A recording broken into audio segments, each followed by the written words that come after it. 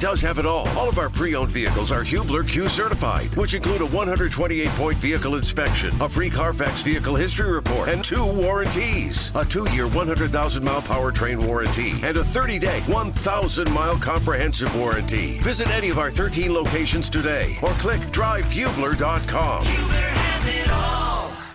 All right, it's a Wednesday. It's a hump day live from the drivehubler.com studios. It's the wake-up call. KB, Andy, Mark's hanging out with us. Fellas, a good morning. We had a fight yesterday. There's nothing better to get guys all riled up than a fight at football practice. We had that. I tried to tell you guys about these Eagles. I tried to tell you, and their third-string running back talking junk. We got that. We got Anthony Richardson starting coming up on Thursday, and then there's this pesky little narrative nationally.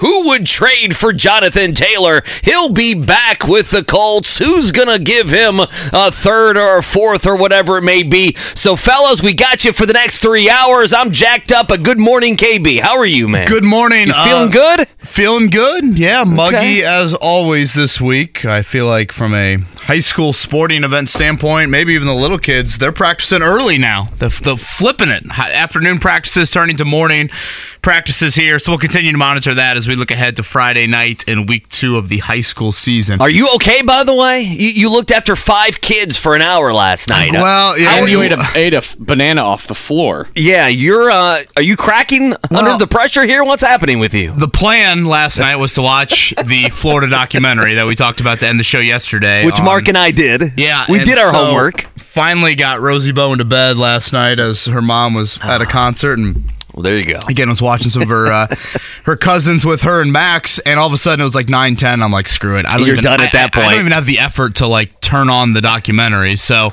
apologies on that end. Obviously, a ton of Colts we'll talk about on this Wednesday morning. We will have, and Andy, I apologize up front because my man crush on him is well documented. But Pete Sampson from The Athletic is going to join us here coming up at 7:30 to talk Notre Dame. I'd like to think I don't fall into the normal Notre Dame fan bucket. It's probably easy for me to say that, but I'm not one of these people that's like, Yeah, okay. oh, yeah, eternal optimist every year about Notre Dame. I actually have some sneaky optimism about them thanks to Sam Hartman this year. In my opinion, the best quarterback Notre Dame has had in quite some time, which probably is more indicative of the type of quarterbacks they've had. But last year, Andy, I got to tell you this. Your son is about to be born into this earth. The first sporting event that I watched with my son, Max Bowen. Oh, here we go. Notre Dame Marshall. Okay, Notre Dame Marshall. We had the nurses The thundering herd. entering the room several times. Is everything okay in here? And I said, no, Marshall just picked up a 3rd and 4. Can you please leave? So that was Get the hell out of here. It's a 3rd and 4. First viewing experience. Now, I do think Marcus Freeman and beating 4 top 20 teams and 3 of those away from home and dominating Clemson. There were some nice moments in year 1. So I am optimistic about what is ahead for the Irish as they get things underway this Saturday in Dublin against Navy. Yesterday, my brain froze when I was trying to make my joke about Sam Hartman, and it's like, I believe he looks great in flannel. I think that's the joke I was going to. Doesn't he look like a guy that wears flannel and wears it pretty damn well? I would think he will attract the St. Mary's women pretty aggressively in his 1-year stay. I would imagine that's the case. So we're changing the clocks a little bit. Okay, we'll just tell people, as we're fooling around with things. So we have like a 9-minute segment here, and we have 9 seconds of Steichen yesterday talking about Jonathan Taylor, and that continues to be the conversation now that we have had.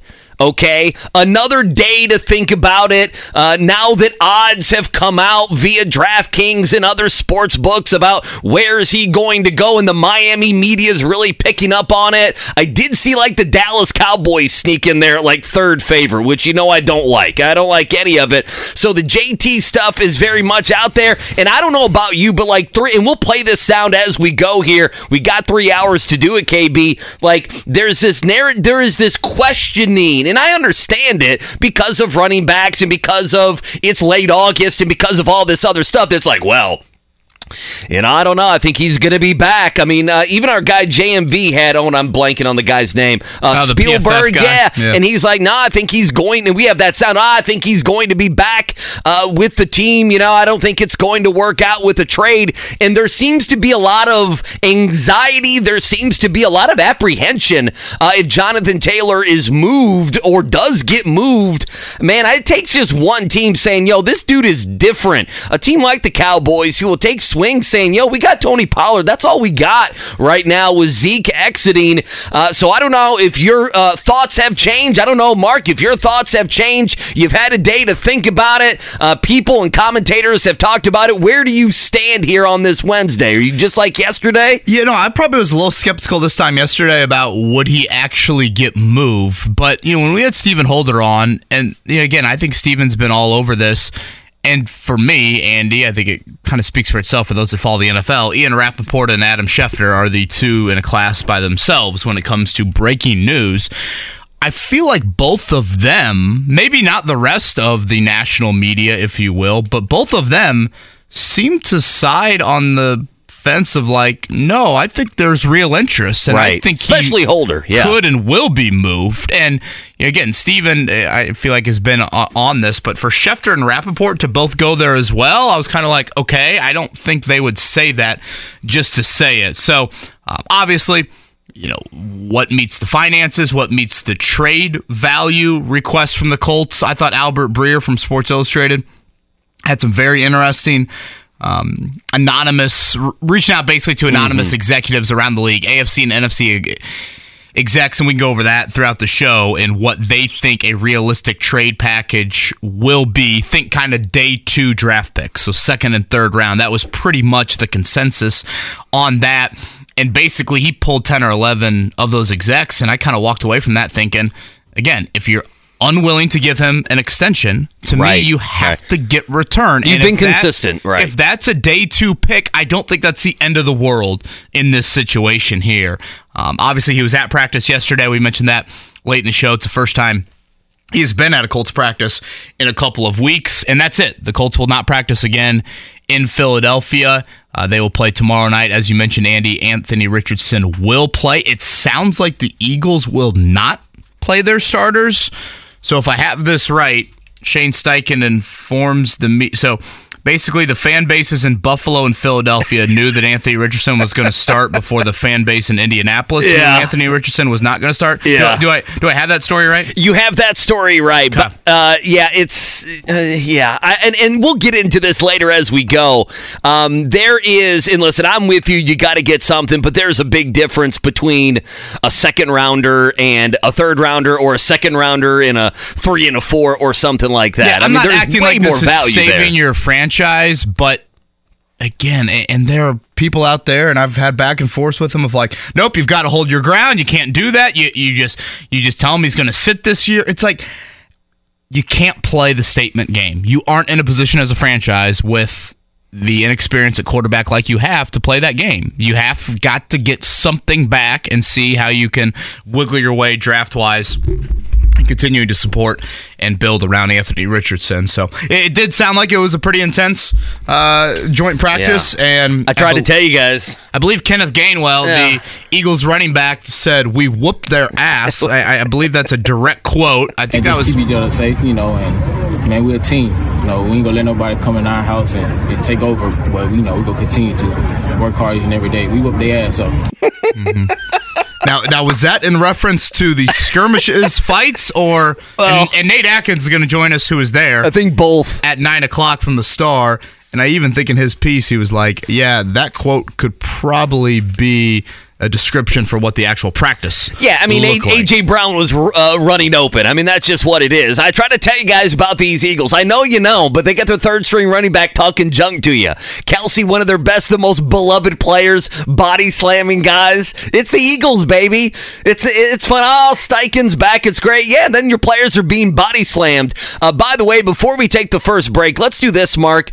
We have 9 seconds of Steichen talking about JT. Do you want to hear that, KB? We have 9 seconds. Are you ready for this? I probably know what's coming, but yeah. Okay, go ahead. I'll start off. I'm aware of, obviously, the reports with JT, but my focus right now is on this football team, these joint practicing, getting these guys ready to play for Thursday night. There we go. I loved how he deflected all questions to Chris Ballard on this situation. It's like he's going to talk. Shane, welcome to being the head coach of an NFL football team. You are the voice in season. I guess maybe Ballard will talk like a week from today after roster cuts, after possibly. The cuts. Yeah, I don't think it's been like an annual thing with Ballard, but potentially he could talk then. But yeah, outside of Jim Irsay climbing into a TV booth, Shane Steichen, you are the voice. So part of me is a little bit like, if Taylor has requested to be traded, like, why is he even with the team in Philly? To not create more angst, perhaps? Why is he wearing a sweatshirt? Being like, hey, we don't want you here? I mean, it's got to be awkward, right? Again, yeah. Hey, Jonathan, come in for the running back meetings. Oh, no, Jerry Jones is on line 1. I got to take this outside. Well, his agent's doing all the work anyway. I mean, as much as Greg Doyle loves his agent, the agent's doing the majority of the work right here. No, that is a good point. He is Andy Sweeney. I'm Kevin Bowen. Again, this is the Wake Up Call with KB and Andy. Pete Sampson from The Athletic. We'll talk a little Notre Dame here coming up the bottom of the hour as they get their season underway. Week 0 for college football coming up on Saturday afternoon. Notre Dame travels to Navy. I think they actually leave tonight to go play in Dublin on Saturday afternoon.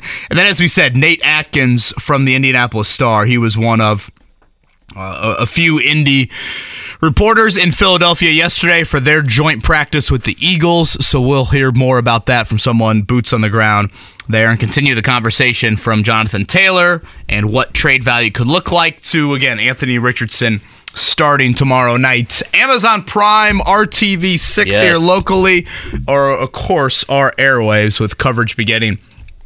I believe that would eat into JMV show a little bit. I'm going to guess 5 o'clock, although up on the board I don't necessarily see it. I'm going to guess 5 o'clock with an 8 o'clock kick tomorrow night for radio coverage on our airwaves. Again, it is muggy, it is hot. I don't need to remind you of that. Certainly keep an eye on any outdoor activities you've got planned later today, especially with the kids. Good Wednesday morning to you. Thanks for tuning in. The Wake Up Call, KB and Andy, 93.5, 107.5, The Fan.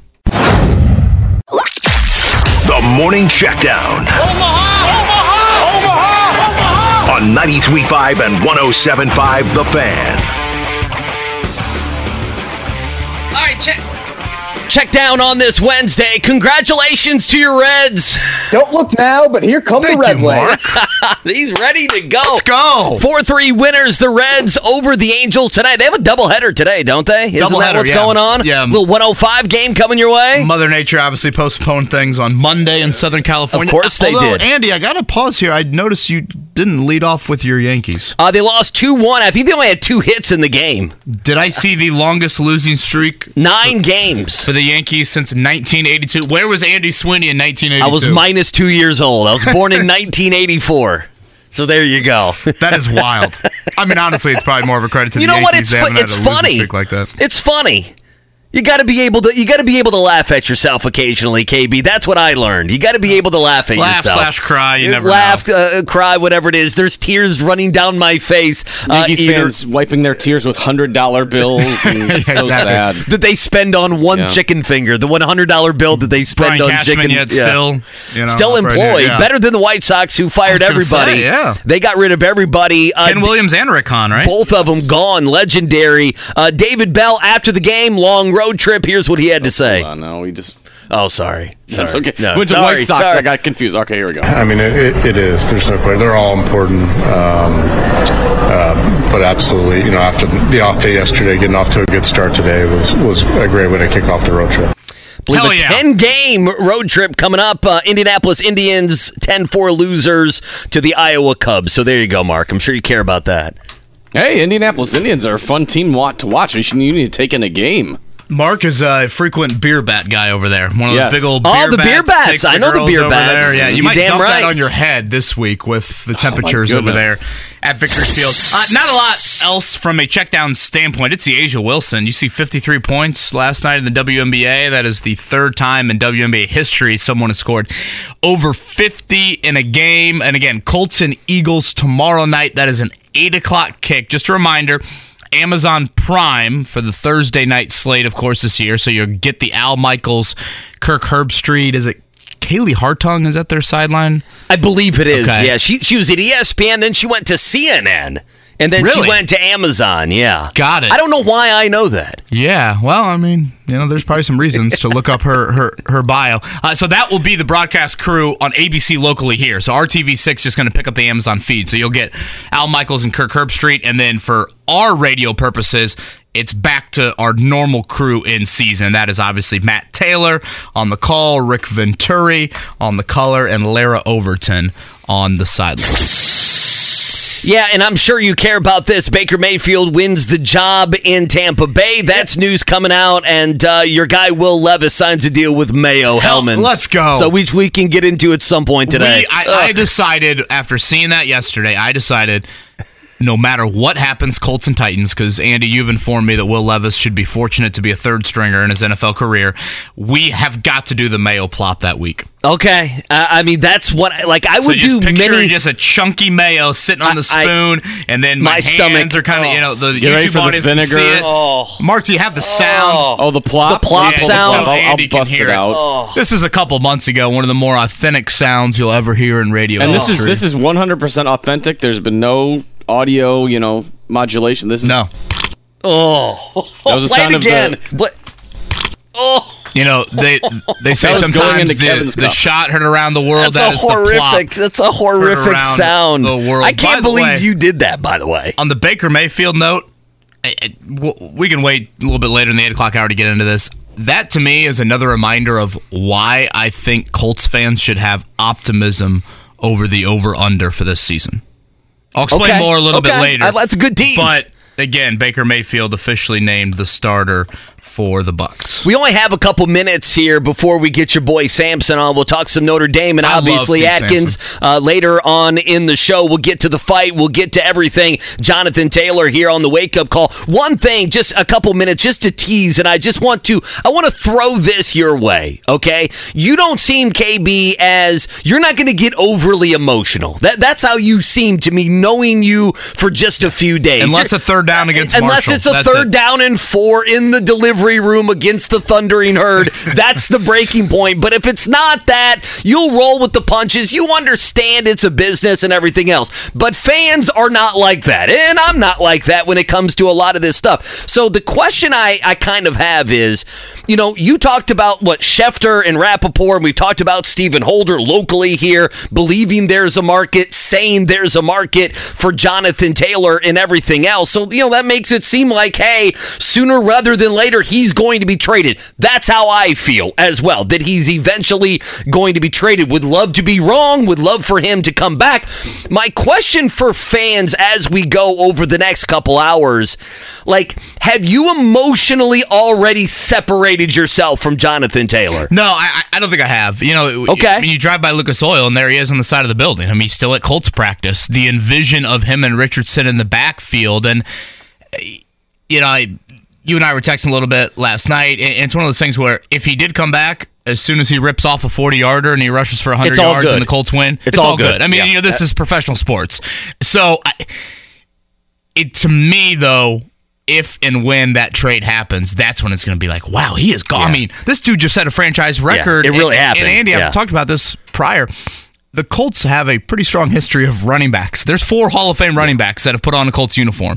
And he just set a franchise record less than 2 years ago in an era where that position is devalued. It's one thing to set a running back record in 1982. It's another thing to set it in 2021. But that's what he did. So I think that's when it'll hit me a little bit more. But I still am of the thinking, I'll believe it when I see it. To your point, whether it's Rappaport, whether it's Schefter, whether it's Holder, I mean, they are at least saying there is real trade interest out there. Which there should be. What it exactly looks like, obviously I'm fascinated to see because there's a lot of layers to this. On the other side, I'm excited to talk Notre Dame football. I promise it won't be very long today. But nonetheless, Notre Dame and Navy this Saturday. That's what she said. Our annual preseason conversation. Mark's on it today. I like it. He is on it. I like it. Part of me wants to laugh at that, Mark, but it's Notre Dame football. I got to lock in.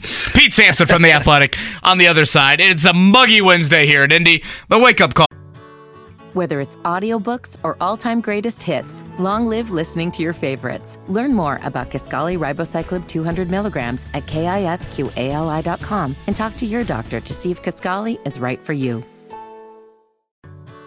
Whether it's audiobooks or all-time greatest hits, long live listening to your favorites. Learn more about Kisqali Ribociclib 200 milligrams at KISQALI.com and talk to your doctor to see if Kisqali is right for you. With KB.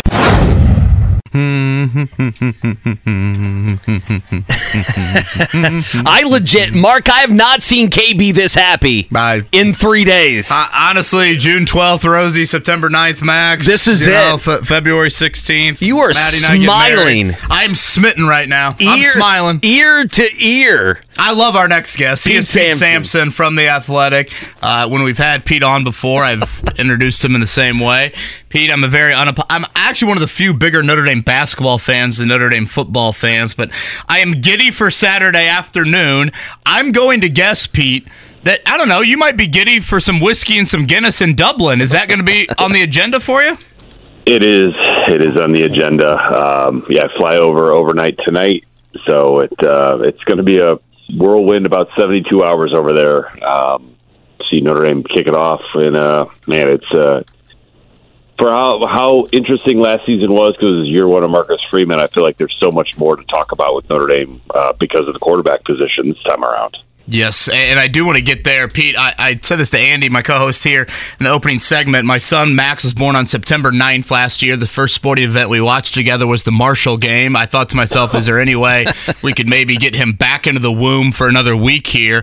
Although the Stanford game a few weeks later wouldn't have been great. But there were some moments last season. You brought up Sam Hartman, or the quarterback situation. It's the best I've felt about the quarterback situation in South Bend in quite some time. How far back should I go back in terms of Notre Dame fans being optimistic about what they've got at quarterback? More than 10 years. I mean, it's pre-Brian Kelly. I think that you could make an argument like Jimmy Clausen's junior year was sort of underrated because the team was bad. He was amazing. But if you're looking for what Notre Dame hopes it's going to look like, it's going to be a little bit more like Brady Quinn, where you've got a great quarterback and a really, really good team to go with him. So we're pushing the Charlie Weiss era. Like, Brian Kelly has left the building in terms of, like, this is the best Notre Dame quarterback situation since when. Pete, I am the third wheel here. You guys are on a Notre Dame football date right now. To be fair, it's kind of a one-sided relationship. Pete doesn't know me. I'm just infatuated with Pete's coverage. Okay, gotcha. Yeah, okay, I didn't know that. I thought you guys had. No. Let me be clear. I'm a creepy fan. Okay, I thought you met in a press box or something like that. I screamed at him at a tailgate once, and understandably, he just kept walking. A couple things for me, Pete. And appreciate you joining us here on this Wednesday on the Fan. Following the ACC, and I used to cover the ACC quite a bit. Sam Hartman, we know the offense that he ran at Wake Forest, so I'm super interested in how the Clausen offense is going to look or not look. So Sam Hartman, how big of a difference do you think his game will look, not having to wait at the line of scrimmage, or will they incorporate some of those Wake Forest things for his final season? I don't think there's going to be slow mesh the way Wake Forest ran it, but it's like it's an RPO concept. That's not going to go away, but it's going to be, I think, a much more quick hitting than what Wake Forest was trying to run. And I mean, like, Wake Forest was trying to accommodate for personnel. They didn't have 2 first-round picks at offensive tackle. Blake Fisher from your area down there is one of them. They didn't have Audric Estime, a 230-pound running back who could just blow by you or run over you. So I just think the material up here is different, and they really maximize Sam Hartman down there, not just because of Sam Hartman, but because of what they maybe didn't have at the other positions. So yeah, you'll see some RPO stuff, but it's not going to look the way that it looked at Wake Forest, and it's been an adjustment for Hartman up here. But I think about midway through spring practice, he kind of figured it out, and it's just been a steady rise upward since. Yeah, Blake Fisher, the Avon product, Jack Kaiser, former Mr. Football, 2 critical pieces to Notre Dame this season. Again, Pete Sampson from The Athletic joins us. It'll be Notre Dame and Navy this Saturday from Dublin in week 0 as the Irish get their season underway.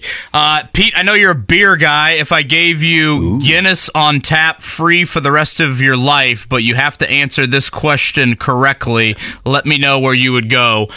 Home to Ohio State, home to USC, at Clemson, the 3 top 10 games on the schedule for Notre Dame this season. The over-under of Notre Dame wins is 1.5. Where do you go? I'm under on that one. I think they'll get one of them. I don't think they'll get 2, and I think it'll be either Ohio State or USC, but I think they will get one of those 2. And if they get 2, playoff bound, you would think? Probably so. 11-1, I guess. Let's just play out the hypothetical. They have. I know the ACC has some, roadblocks, but Notre Dame has dominated the ACC since they've joined, and I say joined, obviously, in quotes, since they joined that conference. But do you think 11-1 would be enough? You're on the cut line at 11-1 because it's like Notre Dame almost went 11-1 in 2015, and I think they would have finished 5th. They ended up losing to Stanford at the end of the year. Kind of a moot point, but at that point, if you're 11-1 in the current format, you've sort of left yourself up for discussion, but you haven't automatically played your way in. So I wouldn't say that they're in at 11-1. They would have a really strong case because they'd have probably a win over the Big Ten champ, maybe a win over the Pac-12 champ or the ACC champ, 2 of the 3. That would be pretty impressive. KB, you don't think they're going 11-1, do you? I don't know if I'm there, but I am again, and I don't. You're high on this team. I am, and I'm Pete. I'm sorry, I had to call him on it. I'm not this optimistic, and I don't know, Andy. Do you care if I sneak in another one? Yeah, Pete, go ahead. Is wideout the position group that I guess wideout and D-line, are those the 2 position groups that have to overachieve, if you will, for this team to be one of the Final 4? Because I feel pretty good about, I think, the other spots on the roster. And again, quarterback is one I haven't felt good about in quite some time.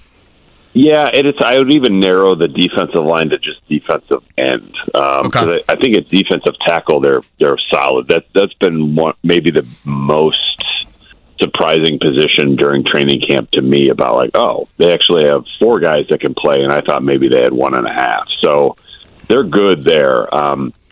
But defensive end, man, it's 3rd and 8, and you got to have somebody just beat an offensive tackle off the edge. I'm not sure that they have a guy who can consistently do that. So that's a huge concern to me. Receiver, I feel like they will eventually be okay. Can they be okay by Ohio State in the 5th game of the year? That position is going to need some in-season growth, and they've got good material there.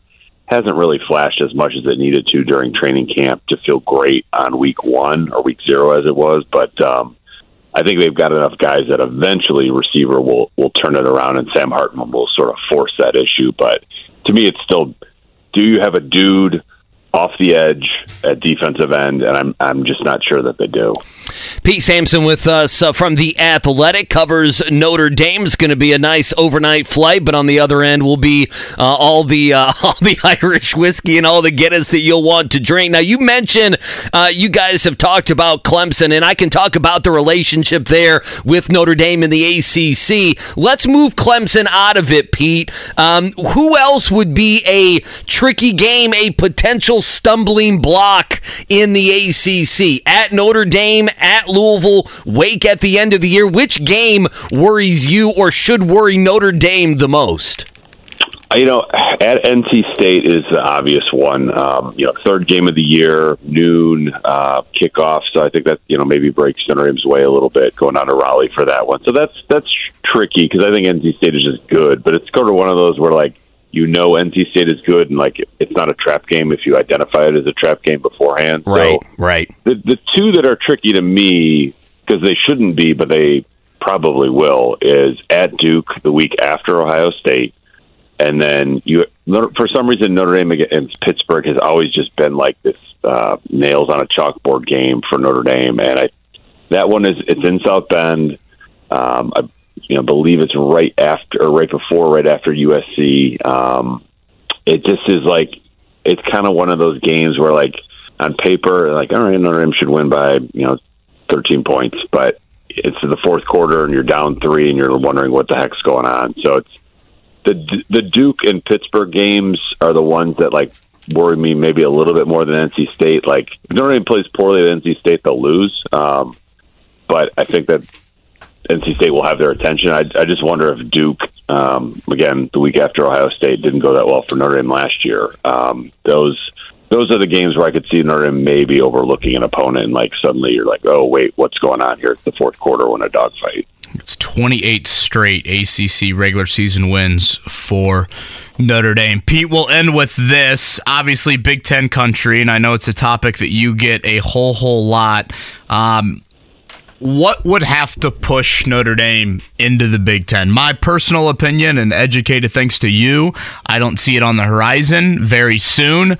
What would have to push Notre Dame into a conference, and in all likelihood, the Big Ten? One of two things. It would either NBC would have to decide, you know what, we actually don't want to pay for Notre Dame anymore, which is not going to happen.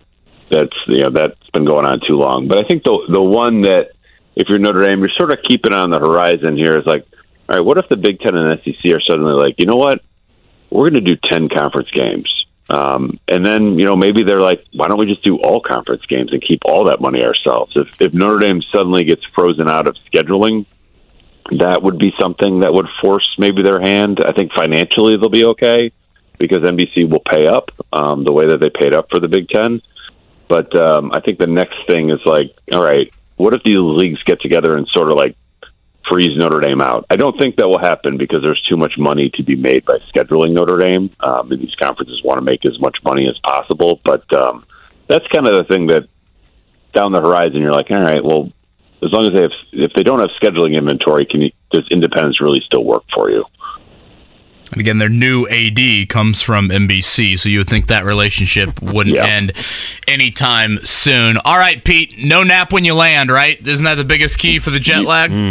You got to power through. You got a Tylenol PM on the way over, and then power through when you land. Look at that. Spoken like a true veteran there. Pete, enjoy it. I love your coverage. Appreciate it, Pete. I'll stop being a fanboy, but thank you. Thanks, guys. Anytime. Pete Sampson right there on the Payless Liquors hotline. Andy, when I went over to London in 2016, I made the mistake of the nap when I landed. Oh, did you? Boy, was I done for the day. Yeah. I mean, you were so happy there. Just to mention, a towel. Yeah, I mean, wipe yourself down. How are we going to be able to transition to I'm the fight at during Colts one and of Eagles? these longer 8:00 breaks if you don't mind. Yes, I'm gonna go. I'm gonna go take a shower. I am optimistic. The quarterback thing. I mean, think about all the quarterbacks they've run out there in the last decade. I mean, none of them you ever were like, oh, Notre Dame's got the best quarterback when they're on the field with other top 10 teams. Is it wrong to do appearance-based radio? Better looking Brady Quinn or Sam Hartman? You got one who's got the beard, kind of the rugged flannel, like he's ready for fall at any time, and then you have Brady Quinn, who is the beautiful slicked back hair and everything else. We might need our wives to call in about that. Should we open the phone lines to our wives to call? They can weigh in. Which concert did she go to? Did Jonas Brothers last night. That's it. Jonas Brothers. Jonas Brothers. She said it was outstanding last night. Thank you to Pete Sampson. We'll have Nate Atkins coming up at 9 o'clock to talk Colts and Eagles. That joint practice. Again, some of the takeaways. And by the way, shout out to the Colts.com crew. Nate Atkins, who was there. Brett Bensley, Dave Griffiths from Fox 59 and CBS 4.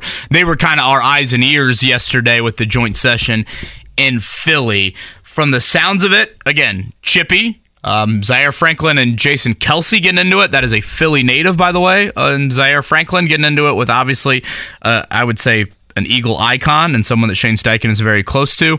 And Jason Kelsey. Other takeaways of note, Shaquille Leonard did not make the trip to Philly. He is in concussion protocol. Anthony Richardson was 4 of 8 yesterday. It sounded like he was under siege, which is probably to be expected, considering that that defensive line group. And A.J. Brown and Devontae Smith absolutely torched the Colts DB. So from the sounds of it, and Nate can confirm this in an hour, Andy, it sounded like a team that played in the last game of the season and a team that checked out by Halloween last year. I mean, listen, it's different than Chicago. Chicago is more in the Colts weight class last week, right? I mean, we can agree. Mark. We can agree. Well, no, I mean the Bears are. Going to have a better record than the Colts. You would imagine this year. You are right, but they're more in the same stratosphere than the Philadelphia Eagles. Yeah, I saw Steichen smiling with Sirianni. Sirianni grew up where I grew up in Western New York for 10 years. Oh, really? Yeah, I moved to Southern Indiana when I was 10 years old.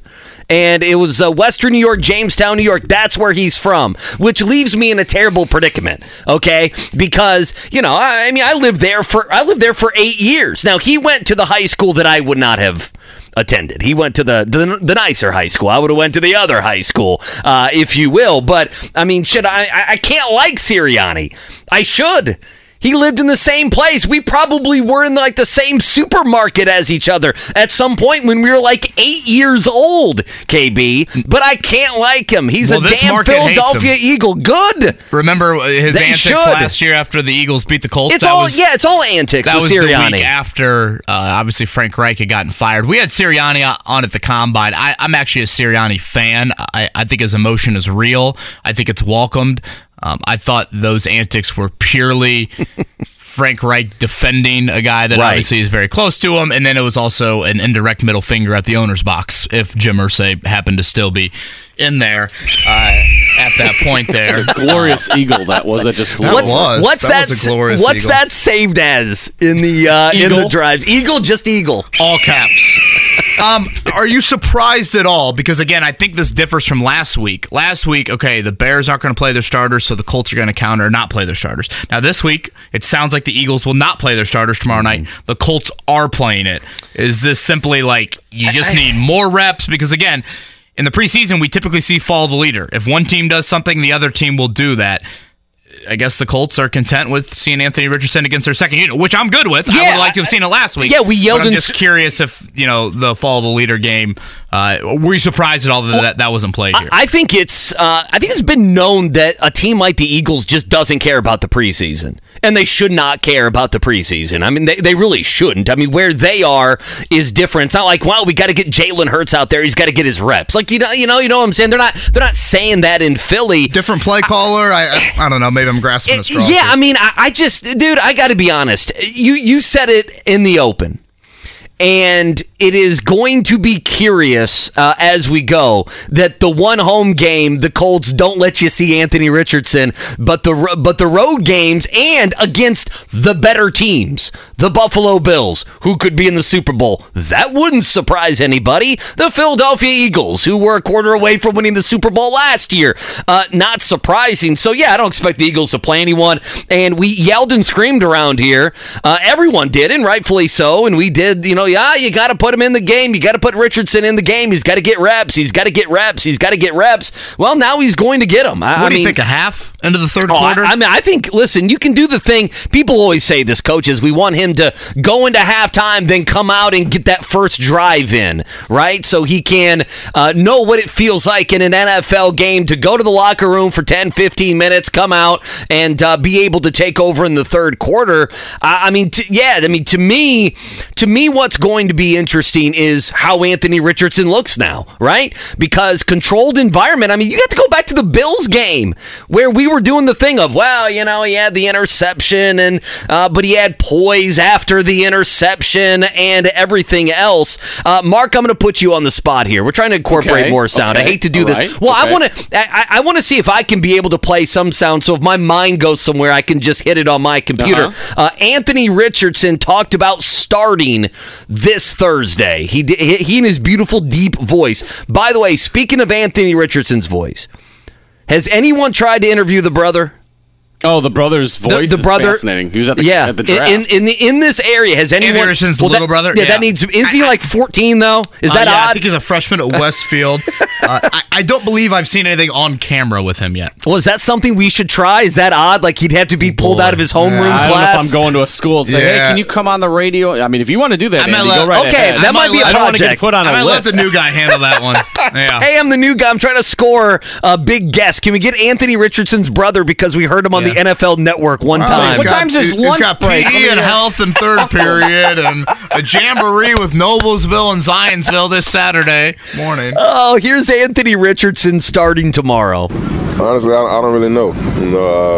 Getting a start against Buffalo, it was a dream come true. First NFL experience for me. Just playing, going out there first, it was great. Not playing last week, another experience for me. Taught me how to be more of a leader on the sideline. And it taught me also how to get some extra reps in before the game as well. But being able to come play Thursday, I'm excited, to make some plays and hopefully get the victory with my team.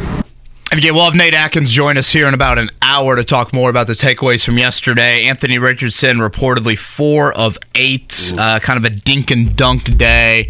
Again, under siege a lot. It did sound like there was a moment where Derek Barnett knocked the ball out of Richardson's hands on a pass rush. Richardson kind of got face-to-face with Barnett. But the big fight was the Kenneth Gainwell, who... I don't know, what do you call him? Second, third string running back, I guess. Oh, yeah, backup running back, rotation. He catches a pass from Jalen Hurts. Zaire Franklin, ramps up the physicality maybe a little bit more than the Eagles would have liked.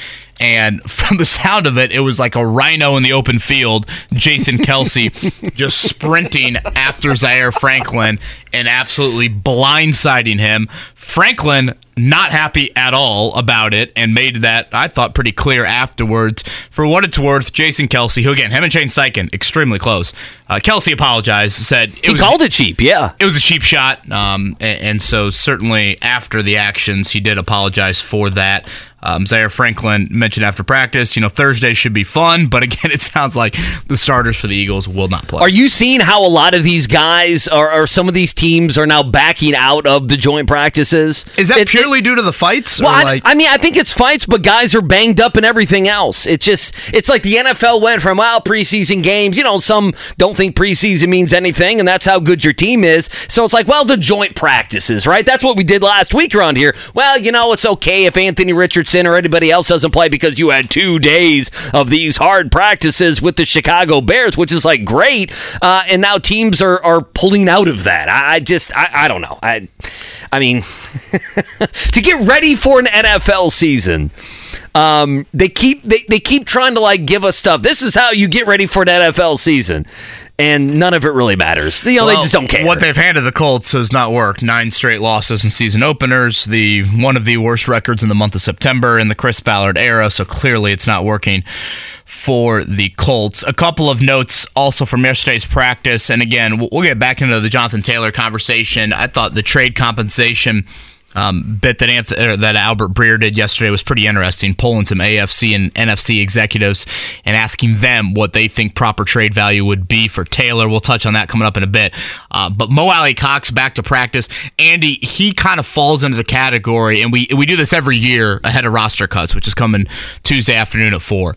Who could be the surprise cut? Who's the veteran name that has kind of the big cap hit? The most frequent name I hear is Mo Alley Cox. Is that 2 years in a row, 3 years in a row you guys have done that? At least last year and this year?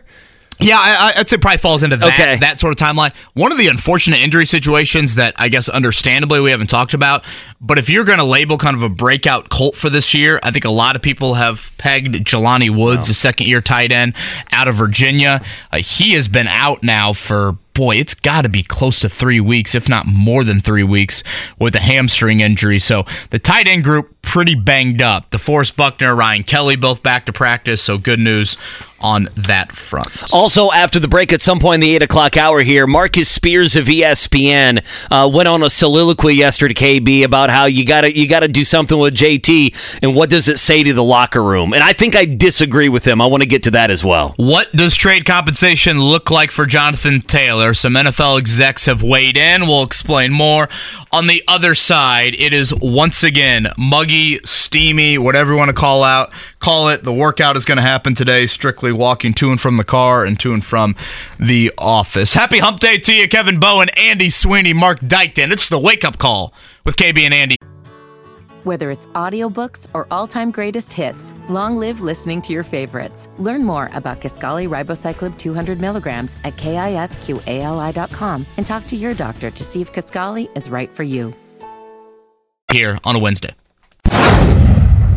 I guess the Offspring's rolling through town. I actually wouldn't mind seeing that. That's something that would actually be okay. It's no Jonas Brothers, okay, or Nickelback that JMV's been talking about for the last couple days, but it's something I would like to see. Wake Up Call, KB and Andy hanging out with you. 2 more hours to go. Nate Atkins will join us coming up in about an hour or so. Before we dive back into all the Jonathan Taylor stuff, Fox Sports 1's Craig Carden, I don't know if you're familiar with him, he reported that the Super Bowl, now this is not something, and I apologize for this tease, not something that I care that much about, but people do, right? Like, I'm a radio DJ here, KB, and I may not like a song, but I know you like the song. I know the general public likes the song.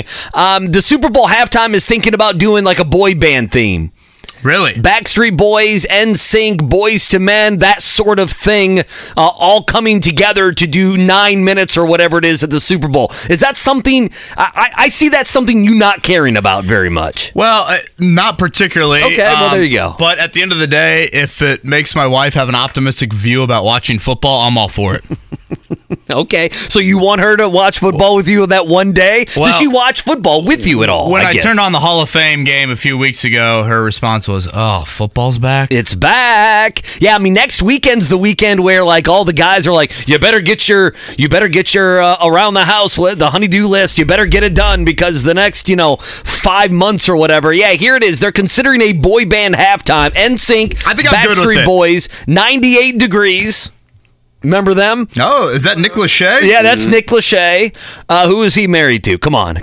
Was it Jessica Simpson? You're damn right it was. Boys to Men, Belle DeVoe. Wow, JMV. How about that? Be all over. Color Me Bad.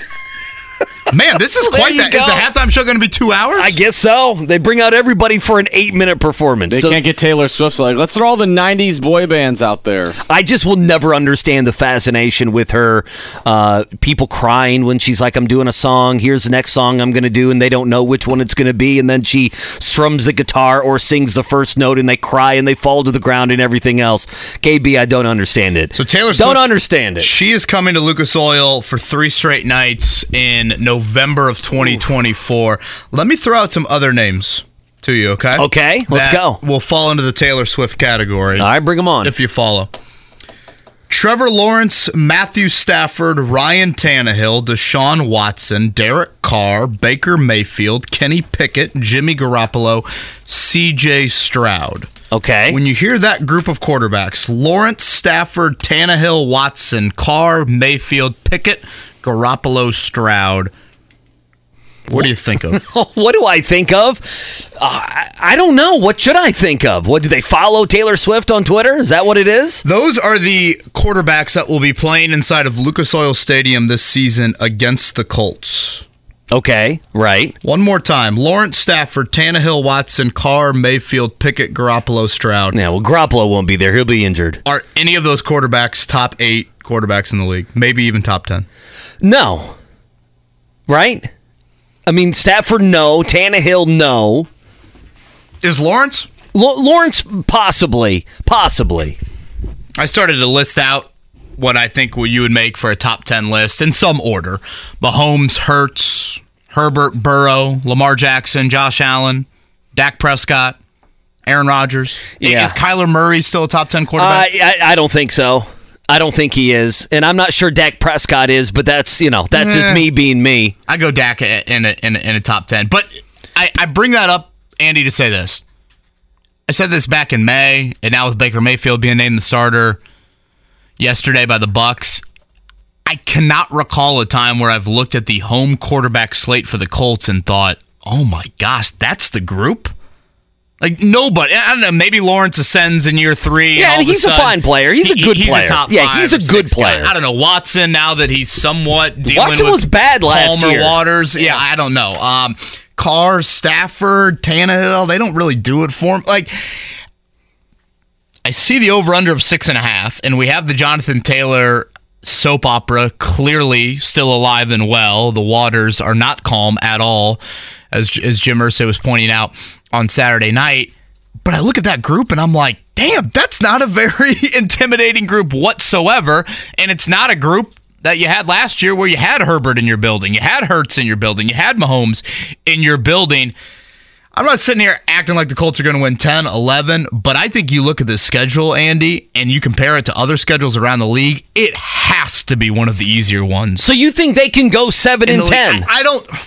Because I would still take the under there. If you're saying I can... Yeah, I mean, 6.5's the over-under, so are you going under? Yeah, if you're saying I can go 6-11 and still make money, that's the way I would go. Yeah, obviously, the best-case scenario, and we laid this out earlier in the week, is certainly to win 5 games, whatever it is, get in the top 3 and draft Marvin Harrison Jr., and Anthony Richardson has shown you strides. So, I mean, that is the best-case scenario, bar none. But when you start looking at those quarterbacks again, I'm just like, is it really that daunting? Now, the Colts have been known to make quarterbacks like that, create kind of a highlight film for them, so we should probably point that out. But, again, I think it is a very... less daunting schedule, if that makes sense. Just not the most intimidating looking quarterback schedule that I've seen for the Colts. Well, and I hate to do this, but the Colts are the Saints are in the middle of the year. You're starting to get into November. I mean, the chance of Derek Carr being injured there is relatively is there. It's relatively high, and then there's no way Jimmy Garoppolo on December the 31st is going to be the starter there. Are we getting Aiden O'Connell? 1,000% you are. Let's go. Big Ten championship, and now that game for Aiden O'Connell? 1,000% you are. There's no doubt. Come on, Jimmy Garoppolo. Jimmy Grabs ain't staying. As great looking as he is, that man is not staying healthy all the way to December the 31st. Brady Quinn, Sam Hartman, or Jimmy Garoppolo? Garoppolo. Not close. Did you guys talk about that? Remember he's dating remember he went on the one date with the porn actress? Yeah. Like 2 years ago. I thought that was going to resurrect his career. Well, it didn't. Maybe that's why the shoulder issues continue to persist for him. Right? Remember every sports radio hack had to do something on Jimmy Garoppolo being filmed by TMZ? Well, porn star and film, that could go a lot of ways. Different directions there. Fantastic. You want to dive into this Albert Breer article real quick? I find this a bit optimistic for the Colts, but okay. I'm curious more your thoughts on it. All right, so you want me to read these off? Sure, so let me read these off. If you go to SI.com, Albert Breer works with them and does a fine job. And so I'm just going to read these off. One AFC executive said he'd ballpark it. Now, there's a list here. You reached out to, about 10 of these guys? Yeah. About what may happen with Jonathan Taylor, what the response is going to be, what kind of haul that the Indianapolis Colts could get. A realistic trade package. Realistic. And, yesterday we were talking about it. We kicked around third rounders and all that stuff. One AFC exec, this is SI.com, said he'd ballpark it at a 3rd and a 5th round pick. Another guy in the AFC said a 3rd or 4th rounder. An NFC exec, said consider a package carrying the value of a 2nd or 3rd rounder. Another NFC guy put the value at a 4th rounder with playtime triggers to make it go up to a 3rd. I think that's realistic. A 3rd NFL's exec said 2nd or 3rd rounder, but definitely less than McCaffrey. A 4th from the NFC said maybe a day 2 pick. That's not optimistic. A 3rd AFC guy said a 3rd rounder. Another NFC guy said possibly a day 2 pick. And a 4th AFC executive said a 2nd rounder. And then the last one, another AFC general manager pegged it at a 2nd rounder. Listen, to me, a 2nd rounder, that's doing things to turn me on. You start talking about 2nd rounders, I can get with that. Yeah, if you're going Jimmy G and the porn star. Yeah, I mean, you give me a 2nd and a 4th, I can deal with that. The question would be, if it's a 4th, it could be a 3rd KB. If it's a 3rd, I don't know. To me, the 2nd rounder is so valuable. The 3rd rounder is valuable, but man, a 2nd rounder would be sweet, and you would have to take the deal. You would take the deal, and I think around here, a lot of people would say, okay, let's see what Ballard then can do, and we would follow whoever he were to draft in that 2nd round would be a guy that would have a lot of importance to this fan base. And just to remind everybody, I think most of our listening audience knows this, but when a day 2 pick is thrown out there, day 2 now in the NFL draft consists of the 2nd and the 3rd round. Right. So basically, when you looked at it, Andy, everything that Breer pulled, AFC exec, NFC exec, they hovered in that 2nd and 3rd round range. And again, this is taking into consideration the financial ramifications of, sure, the Colts can eat some of Taylor's contract, but I would assume, have to give him a multi-year extension. When I heard that, and I know second and third rounder doesn't entice maybe a lot of the fan base, and they might think that's not great return on value and all of those things. But I'll go back to my stance on this that has not wavered throughout. If you're unwilling to extend him, you have to move him. And if you're going to get a day 2 pick, let's be honest, Chris Ballard has had a lot of success on day 2. He has had a lot of success on day 2. I would do that. And then move on. And now next year in the draft, you've got your first, you've got your second, you've got an additional second, you've got a third. You can maneuver a little bit more and support Anthony Richardson in more premium positions. I was such a fan of this past year's draft for the Colts, Andy, because they took their major draft resources, and I'm talking first, second, third, those picks, and they spent them on the positions that matter the most. Right, that they needed. Richardson at quarterback, a cornerback in round 2, a slot wide receiver in round 3, an offensive tackle in round 4. They continue to draft corners throughout this year's draft. They hadn't done that in past years, and that was kind of an alternate from a blueprint. So, again, I am a fan of this. I know a lot of people will probably joke, Ballard will just spend it on a guard or spend it on a linebacker. But what I like about hearing those sorts of trade packages is I would assume those draft picks would also fall in that 2024 spot. And again, it's trying to help Anthony Richardson as early and as quickly as possible in this process. I don't want to lose sight of this, Andy. When all of this Taylor drama has started to simmer, for now, seemingly approaching a month at this point, very early on, and I probably have not done a good enough job of going back on this topic, but if you are letting Taylor walk, or if you are not extending him, however you want to label it, you've got to extend Michael Pittman right now. Yeah, we talked about that yesterday. You have got to get Michael Pittman done right now. I know the number 1 wide receiver opinion on him and all of those things, Yes, you can debate that, but you have got to make sure that Anthony Richardson is not walking into a kitchen next year that has Alec Pierce, Josh Downs, Deion Jackson, and Jelani Woods. Let me ask you this. As much as I love Jelani Woods, people don't care.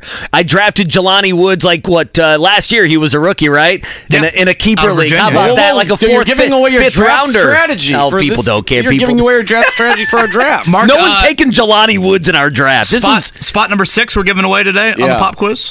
Okay, spot 6 in our fantasy league. See, Scotty just sent the pop quiz, so we're feeling. I looked over. I knew a couple of those, so I'm feeling good about that. Let me ask you this: does it need to be a day 2 with something else attached? In other words, do you need to feel better? If I throw in a 5th rounder, if I say a 2 and a 5, something like that.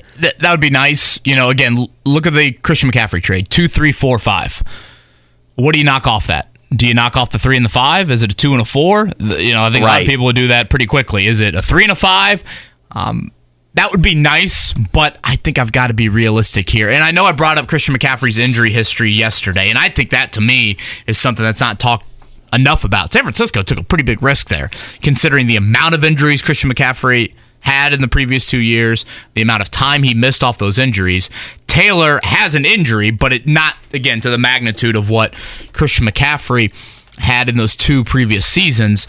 But you also have to factor in the contractual status, the fact that he does play on 3rd down as well. So I got to be realistic, Andy. Yes, 2 and 4, that's the thing that I kind of threw out there back 3 weeks ago when this first started. Would that make sense? That's best case to me. Yeah, and I probably should live in a little bit more of a dose of reality here. But I don't know. When I saw Albert Breer do this exercise, I was like, oh, wow. I'm very interested to hear what the answers are. And I was surprised that outside of that one NFC exec, which said a 4th rounder, playing time conditions to be a 3rd rounder, which we're used to that with Carson Wentz in this market, pretty much everybody else went 2nd, and then a couple went 3rd with the additional day 3 pick. Like you mentioned, to me, assuming all 10 or the majority of these 10 and 11 people are being honest, that is a decent haul when you consider the lack of interest the Colts apparently have in achieving what Jonathan Taylor wants, and then 2, the complications with his contract and his injury situation. It's the wake-up call here on The Fan. You would not... I want to get to some sound here in a second. I mean, listen, we've talked about it having to be a second or third rounder. I mean, anything else, I mean, if they give you like a fifth and it's like, okay, it's going to be a fourth, but if he has however many yards, however many touches, whatever it may be, whatever those conditions are, it can move up to a third. I mean, you have been consistent. I'll give you credit on this. Whether you're going to end up being right or wrong, we'll see. But you've been consistent that if you're not going to sign him, if you're not going to extend him, you got to do something with him. You got to get something back from him, for him, I should say. If it's not day 2 and it's day 3 stuff, or it's day 3 stuff that could become day 2 stuff, is that good enough? Yeah. You hang up the phone. Yeah, okay. I don't like the... But you got to get something for him, though. I don't want to have to whip out a trade value chart and be like, well, if you add a fourth, a fifth, and a sixth, it equals a 2. It doesn't equal a 2. I am of the belief it's quality of picks versus quantity of picks. Zach mentions this, and again, I know we're getting a little bit technical with this, but it's a question I get quite frequently. Zach goes, why take a third-round pick when you could hold him and see if his value increases mid-season, especially knowing you could get a third-round comp pick in 2025? Now, let's start with the comp pick part. What I don't like about waiting for that, and again, under Zach's scenario here, the Colts would keep Jonathan Taylor all year long. He'd walk in free agency, and then at best you'd get a third-round comp pick back for him. I don't want to wait till 2025. I want the draft pick to be in 2024 because I want to try and address and support Anthony Richardson as early as possible with all of this. So that's why I'd want the draft pick a little bit earlier. Now, Zach brings this up, and Andy, I'll probably toss it to you here. Okay. Why take a third-round pick now when you could hold him and see if his value increases mid-season? Is that something you would do? Yeah, but I mean, that's because that's what McCaffrey... Yeah, but McCaffrey was playing. And so we don't know if Jonathan Taylor is going to be playing. Is it? I mean, that's what all this is based on, right? And that, again, it's based on his health. Massive curveball. I mean, it's based on his health. I don't know. Let's do this. Me and Mark are texting back and forth. Sorry. Oh, jeez. There's two shows. There's two shows going on. Let's do this. See how this relationship is going early on. Brad, we're talking about you and your love for Sampson earlier, the Notre Dame football. I love Pete. Brad Spielberg. Why is Kevin so shiny? He's shiny today. Off. He's like a bride. Brad Spielberger was on with JMV. He's from Pro Football Focus. He doesn't think Jonathan Taylor gets traded. And the running back market is the worst it's probably ever been in the history of the sport. We are at an inflection point, maybe, but I don't even know if we've hit rock bottom yet. But, 27-year-old players like Dalvin Cook are signing 1-year, $7 million deals, where half that money's tied to him being on the active roster. He could make almost nothing depending on, certain circumstances. So that's the thing. I think that it's them calling their bluff is my read of the situation, saying, you think we're playing hardball, you think we're being unfair, go find someone else who's going to pay you the deal you want on top of the draft picks. Good luck to you. I don't think the team is out there that's willing to do that. All right, look at Miami. Like, what would happen if a healthy Jonathan Taylor were traded there? Is that the highest level of interest you'd think a team may have is in South Florida, looking at those possible services of Jonathan Taylor? That is the only team that I've been given direct information is a team that is interested in this market, right? That has been willing to reach out and have some conversation. So, yeah, I would assume it's the highest because it's the only one that I know, for a fact has had a couple conversations with their representation. Look, I think he would go to Miami and be incredible. And the Vegas odds, Andy Sweeney has Miami at plus 250 for Jonathan Taylor destination. Mark's Bears follow at plus 400. I told you, Mark. And then a trio of teams at plus 750. One of these teams I brought up kind of on the back end of our conversation yesterday. The Ravens was, I don't think any of us brought up that team. It just seems like the Ravens are like, yeah, we got Lamar, we'll just churn and burn running backs. That's kind of their philosophy. The other two have, I think, pretty dominant personalities. That would be Sean Payton with the Broncos and then Jerry Jones with the Cowboys. Okay, so what do a lot of these teams, KB, have in common here? That they're really good teams. I mean, the Miami Dolphins are, the AFC East is a beast. I couldn't agree more. AFC East arguably is the best conference in football. I mean, the Baltimore Ravens, right? If Lamar is healthy, they're plus 700. I mean, they have thrown out there, Gus Edwards, J.K. Dobbins has had major injury. He's had major injury issues. They don't have a one. And the thing that the Dolphins can do and the Ravens can do, and I even think that the Cowboys can do and the Buffalo Bills can do is they don't need to hurry him.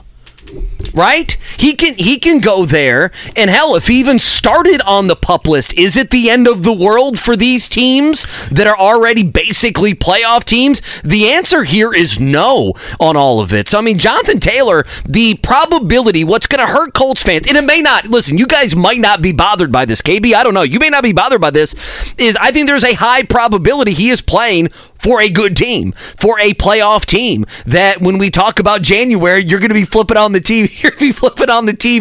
You'll have 5 kids running around, okay? I'll have a kid running around at this point. 5? No, I was going to say. Well, he's going to be babysitting. That was a 1-hour babysit last night. That's not the norm. You're going to be watching him in a uniform of a team that is going to be in the postseason more than likely. That's the way. Like Tampa Bay's on this list. Why would Tampa Bay do that? You brought up Arizona. I guess I kind of feel the same about Arizona, but Miami, Baltimore, Denver, I think is going to be much better, obviously. The Dallas Cowboys, and Jerry the Buffalo Jones Bills said yesterday that that he feels good about the running back room. I don't think Jerry's ever shied away from showing public interest before, so I guess we'll just throw that out there. Settle down just a little bit.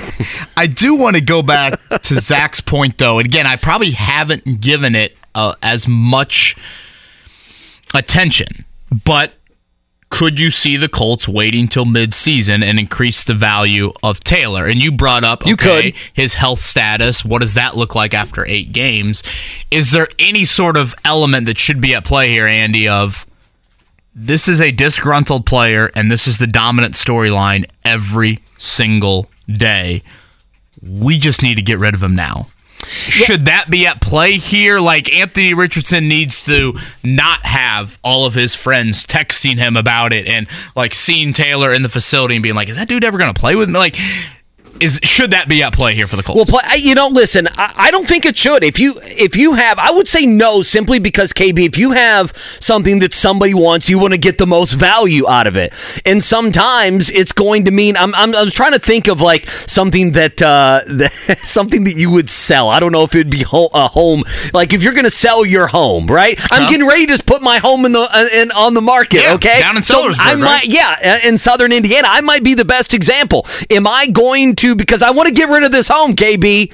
You understand me? I need to get rid of this home. I need to get that money to put it in the home in Indianapolis, okay? So this needs to happen with some speed, but if I know, or if I think, and if the Colts think, well, I can get $20,000 more if I wait 2 months. Hey, if a realtor says, hey, wait a couple months, I can get you $20,000, $25,000, you're going to be able to wait a couple months. And to me, the answer would be yes, I would have to be patient. I'm not a patient person, which has been difficult starting a new job and everything else. But can the Colts show patience? The other thing as well, when you look at Buffalo running back by committee, you look at the Dallas Cowboys and don't give me the Deuce Vaughn stuff. Come on. He's going to be a fine player, but Tony Pollard has not been a number 1 back. They're very much in win now. The Dolphins have had some guys that have been banged up. The Baltimore Ravens have lived in the injury spot, have they not? The last year or so, whether it's been Lamar, whether it's been their running backs. To me, if you could wait and you just saw McCaffrey do it and have success in doing it, then maybe you can. But the hang-up here is the injury, and the hang-up here is Christian McCaffrey played last year. We went through, he's had, 3 years where he's been really injured. And so it was a gamble, but last year the guy was playing some football. Jonathan Taylor waiting around for even more months. He'd be well over, 300 and some odd days since he would take the football field. But I mean, you look at desperate teams. The Dolphins could be desperate. The Broncos at some point, they've had injury issues there. If Tony Pollard were to go down with the Cowboys, I don't think it's a bad thought. I just, fans sitting around for a couple months, it's going to be a lot of angst. But if the Colts feel like, I mean, it's a gamble. It'd be like me selling my home. Okay, I'm going to believe in my realtor that I can get $25,000 if I wait a couple more months. It's a gamble. It absolutely is. I don't think that's going to happen, but I'm just saying that. I don't know. Charles asked, why would Miami trade for Jonathan Taylor when they could have signed Dalvin Cook? Might be in the minority on this. I think Jonathan Taylor is a totally different player than Dalvin Cook. I think Dalvin Cook is on the decline. I think got some stuff to deal with. If you look at yards per carry, it's slowly on the decline, and that is with Justin Jefferson attracting a whole lot of attention from him. Jonathan Taylor certainly does not have that in Indy. Shoulder injury, not to mention age difference. I think that's why Miami probably views this in a different scenario. I think the NFL, listen to the Albert Breer draft pick sort of situation here. I think teams view this as a 24-year-old running back that if we bring him here, it's a 2 to 3 year window, and it opens up that window a little bit more. And you mentioned some of these AFC teams. I've never seen the conference like this. And if you think you're kind of on tier 2, and this can get you higher on tier 2 or potentially to tier 1, that's where I think the urgency could be at play. Whereas, again, for me, Dalvin Cook, it's approaching Ezekiel Elliott. It's not quite there yet. You're a couple years away, but in terms of that player, I'm with you. But I don't I'm with you. think, and again, finances are going to be different for both of these players, but I do think if you're just comparing them strictly as players, Taylor much better than Cook and much younger as well. All right, let's do a morning check down here on the Wake Up Call with KB and Andy. The morning check down. On 93.5 and 107.5 The Fan. All right, last night in Major League Baseball, Andy Sweeney's Yankees 2 hits, baby. Is it 9 straight? Is that what I'm seeing here? 9 straight. Since 1982, the longest losing streak. Good job, guys. For the New York Yankees. Other games of note. Mark, good to see your Cubs give a strong effort yesterday.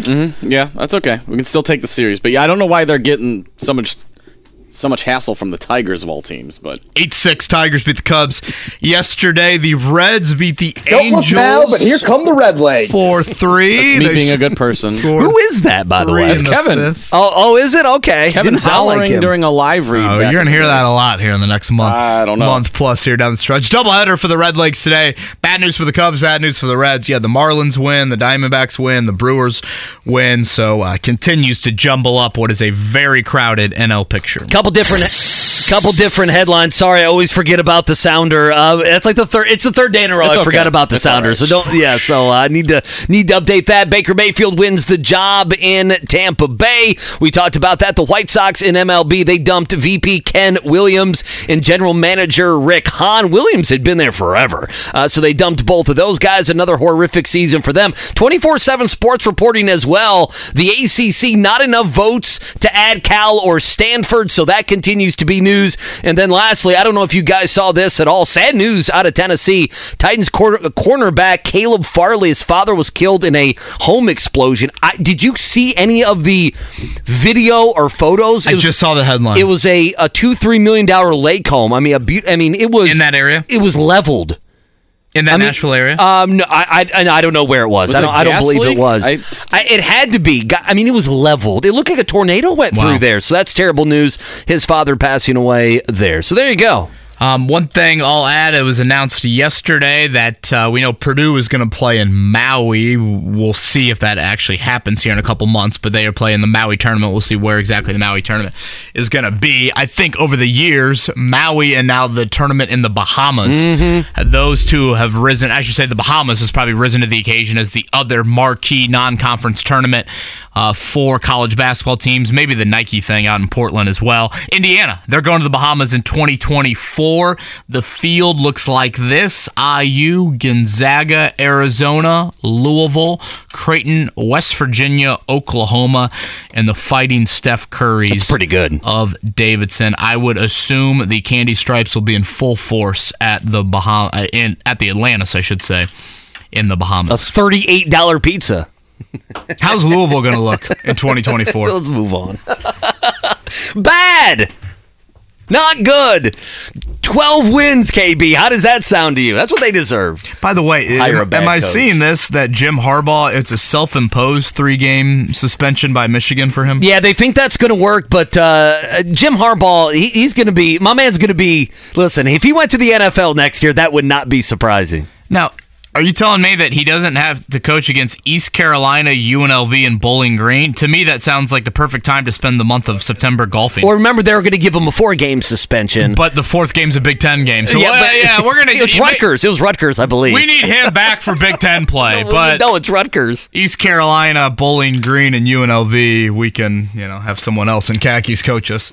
Michigan preseason rank number 2. All right, we'll continue some of that Colts conversation here leading up to Nate Atkins. He was in Philadelphia yesterday from what sounded like a rather eventful joint practice with the Eagles. He joins us at 9 o'clock. Muggy, steamy, hot. Welcome to This Week in Indianapolis. It is Wednesday here. The Wake Up Call with KB and Andy on 93.5, 107.5, The Fan. All right, we got... Whether it's audiobooks or all-time greatest hits, long live listening to your favorites. Learn more about Kisqali Ribociclib 200 milligrams at KISQALI.com and talk to your doctor to see if Kisqali is right for you. Halfway through on this Wednesday, this hump day, Nate Atkins going to join us. He was there in Philly. He was playing referee. He was, would you love to be KB in the middle of when there's a fight breaking out between 135 NFL players? We got to play that Zaire Franklin sound here. Yeah, we can do that. Coming up. I do find it interesting that the two guys that were in the middle of it all, you probably called them the leader of each team.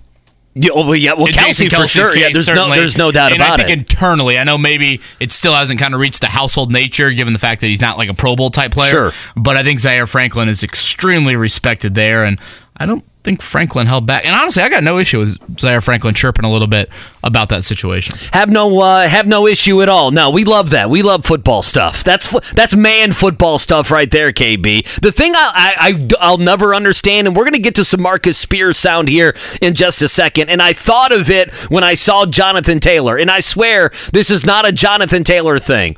I am 39 years old, okay? So am I the oldest guy in the room? I have no idea how old you guys are. Mark, what are you? 22. No, I'm 37. Okay, so you're close to me. You're what, 33, 34? Is that right, KB? Yeah, I'll be 34 in a few weeks. Okay, well, you forgot how old you were like 2 days ago. I think you kept saying you were 32, and then like now you're Scottie Pippen, you're 33. What are we doing here? He loves golf, and he loves Notre Dame basketball, so he is kind of like a 50-year-old man. He's the one that loves Notre Dame basketball. He's the one. I follow that. Can we get Micah Shrewsbury on here in the next couple only months? If you keep your shirt on this Can we get Mike Bray on, who looks like Happy Hour? It was time for Mike Bray to go.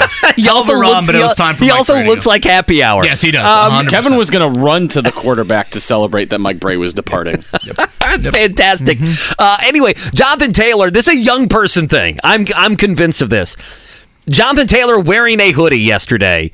Pants, hoodie, the hood was up. Now, you may say, I know Bob Kravitz has said he's scowling, and I understand that he's been scowling on the sideline, but I see this all the time, and I know younger people wear hoodies all the time, even when it's 90 degrees, and it's gotta stop.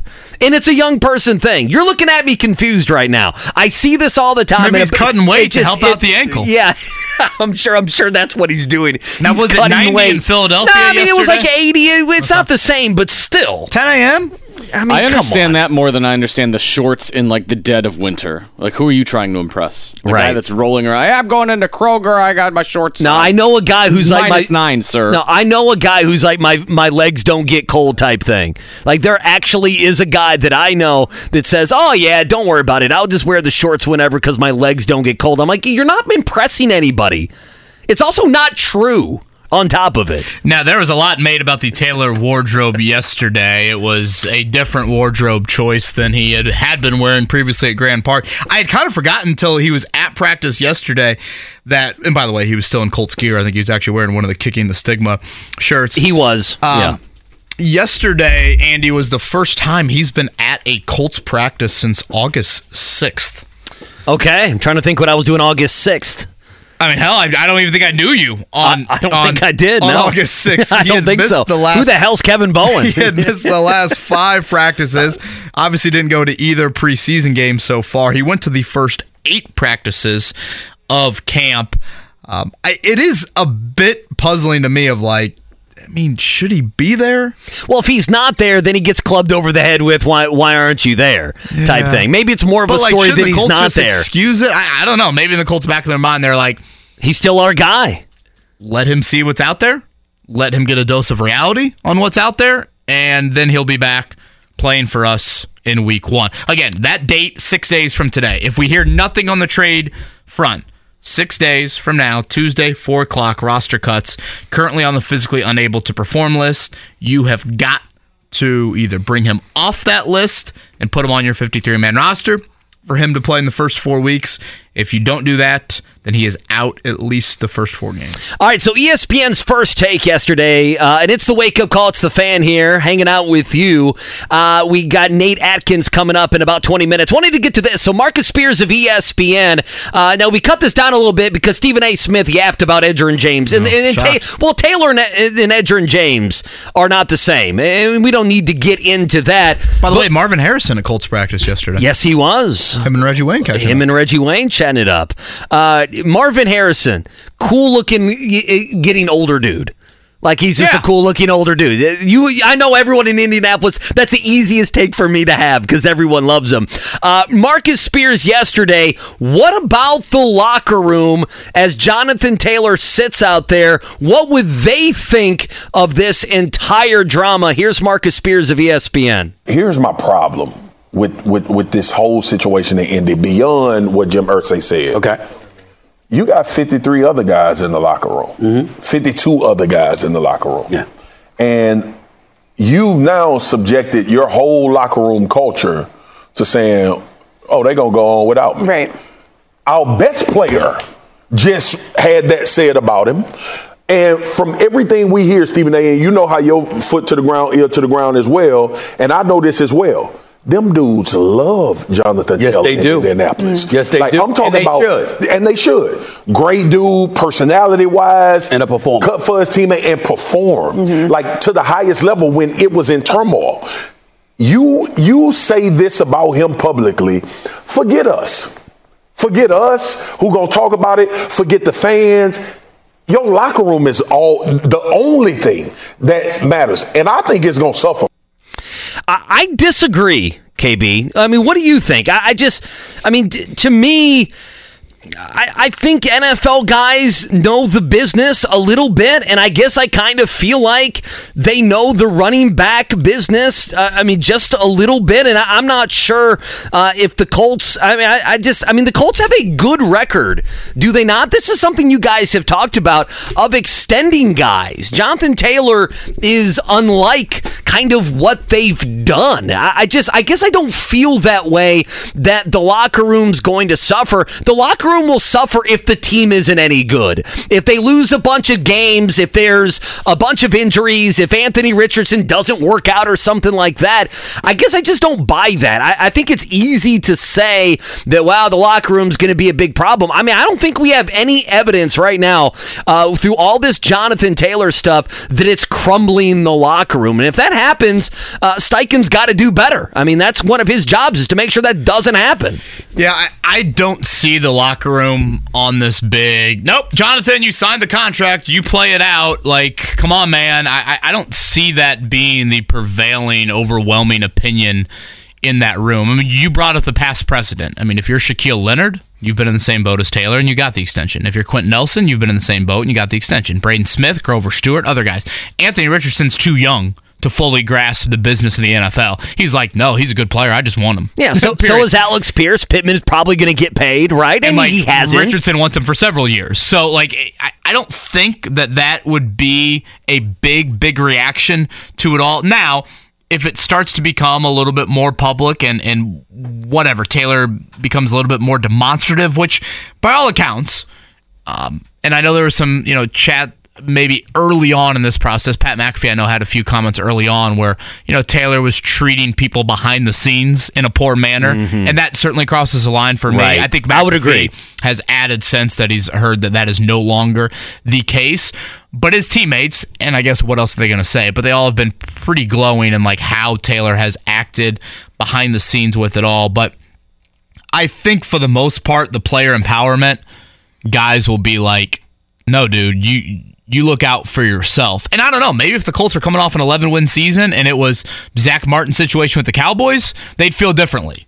And they'd say, no, we need you here. Just sacrifice a little bit for us because we've got a chance to do something Le'Veon special. Bell had a little bit of that. Pittsburgh needed him. They needed him badly. In a different situation with that. So, again, maybe that would be a little bit different, but I don't think that is necessarily at play here. I think guys in that locker room have seen how Jonathan Taylor plays and works, and that box is checked, whereas I think we probably are a little bit more of we see how his agent acts.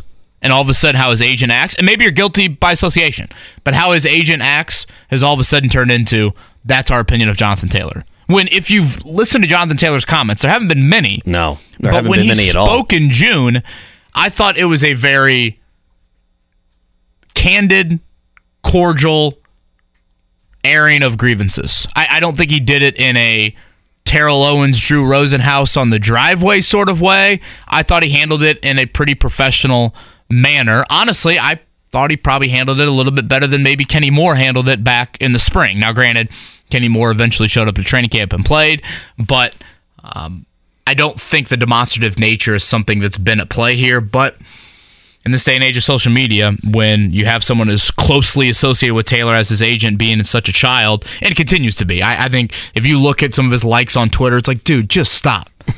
It's like, try and calm down and be a little bit professional about this situation. As Andy said, Nate Atkins was at Colts practice yesterday in Philadelphia, laying eyes on Jonathan Taylor, and certainly saw what sounded like, honestly, the Colts, to use a phrase from Kenneth Gainwell, got their ass kicked before and after the whistle. We'll explain more on the other side, and Nate Atkins will join us coming up at 9 o'clock. It is the wake-up call with KB and Andy here on a steamy Wednesday in Indy. We whoop their ass up.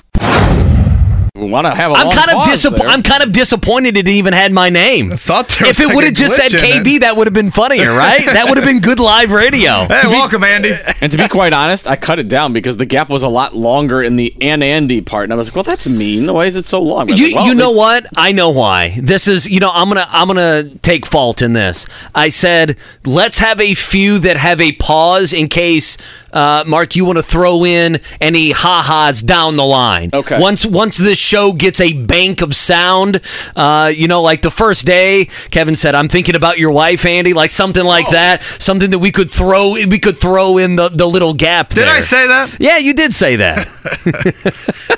That's here we go. It's the wake-up call with KB. Idiot. And Andy on 93.5 and 107.5. The Fan. I found this interesting. Stephen Holder just retweeted Omar Kelly, a longtime cover of the Miami Dolphins, and Omar tweets out, the Dolphins need to apply a full court press on the Colts trying to acquire tailback Jonathan Taylor. Again, I think on paper, Andy, there are reasons for the Dolphins to have legit interest. If you look at their offense, you can make the argument the one missing ingredient is that big play first and second down running back. They're not paying Tua just yet. They're in one of the best divisions in football. There seems like there's a little urgency with Mike McDaniel, which I know we're kind of still early in that tenure, but and I don't know, maybe he's kind of a polarizing guy, and he's certainly a unique cat, so maybe that's where the opinions vary. But they're not paying their quarterback right now. They're in that situation where you got to win with Tua while you're not paying him anything. But I look at their draft picks for next year, and that's where my worry falls into this. They do not have a third or a fourth rounder for next year, so they've just got the first, second, nothing until the fifth. They've got their full bevy in 2025 with that. I think they actually have an additional fifth rounder in 2025. But that's where I am a little skeptical about the Dolphins. I think on paper there's a lot of reasons to place them as the Vegas favorite for a Jonathan Taylor destination. But again, Andy, I want to stress, I want the draft pick in 2024. I want the extra day 2 pick to be as early as possible to address the support for Anthony Richardson as early as possible, because we have not talked about this a whole lot on the show. And again, I think the Anthony Richardson, Jonathan Taylor storylines, Shaquille Leonard have been the reasons why. But at left tackle and defensive end, at left tackle, the Colts have a third-round pick going into year 2. At defensive end, they have a first-round pick going into year 3 with unbelievably critically vital, important seasons for the future of the franchise in Bernhard Raimann and Kwity Paye. So let's say for some reason you don't hit on both of them. You might need to, in next April, relook at left tackle. I think every year you should relook at pass rusher. That could be the conversation with Harrison Jr. in a tackle next year. Yeah, Sorry to interrupt, but yeah. I still think support at skill, Harrison Jr., round one, all of that, yes, that seemingly checks the box, and I know it's probably premature to be that aggressive in a stance, but I think he's shown enough in college football to have that sort of opinion on him.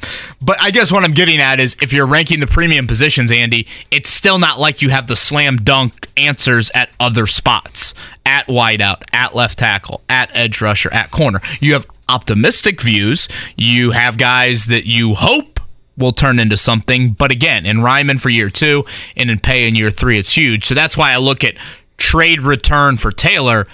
Give me a day 2 pick and make sure it's in 2024 so I can try and speed up this process as best as possible. Let me kick it your way. They don't have a 3rd and 4th this year. The 4th they don't have because of the Chubb deal last year, with Bradley Chubb. And then this is the Dolphins. Yeah, yes. The Dolphins. Mm-hmm. And then the 3rd rounder they don't have because of the tampering stuff. And then we know in 2025 they have the war chest, as we called it yesterday, of picks. But you don't want to wait to 2025, which I agree with you. I can try to be a patient person, but that's not going to work. I don't know. To me, listen, that could be seen as a bad thing. It also could be seen as, okay, give us the better picks.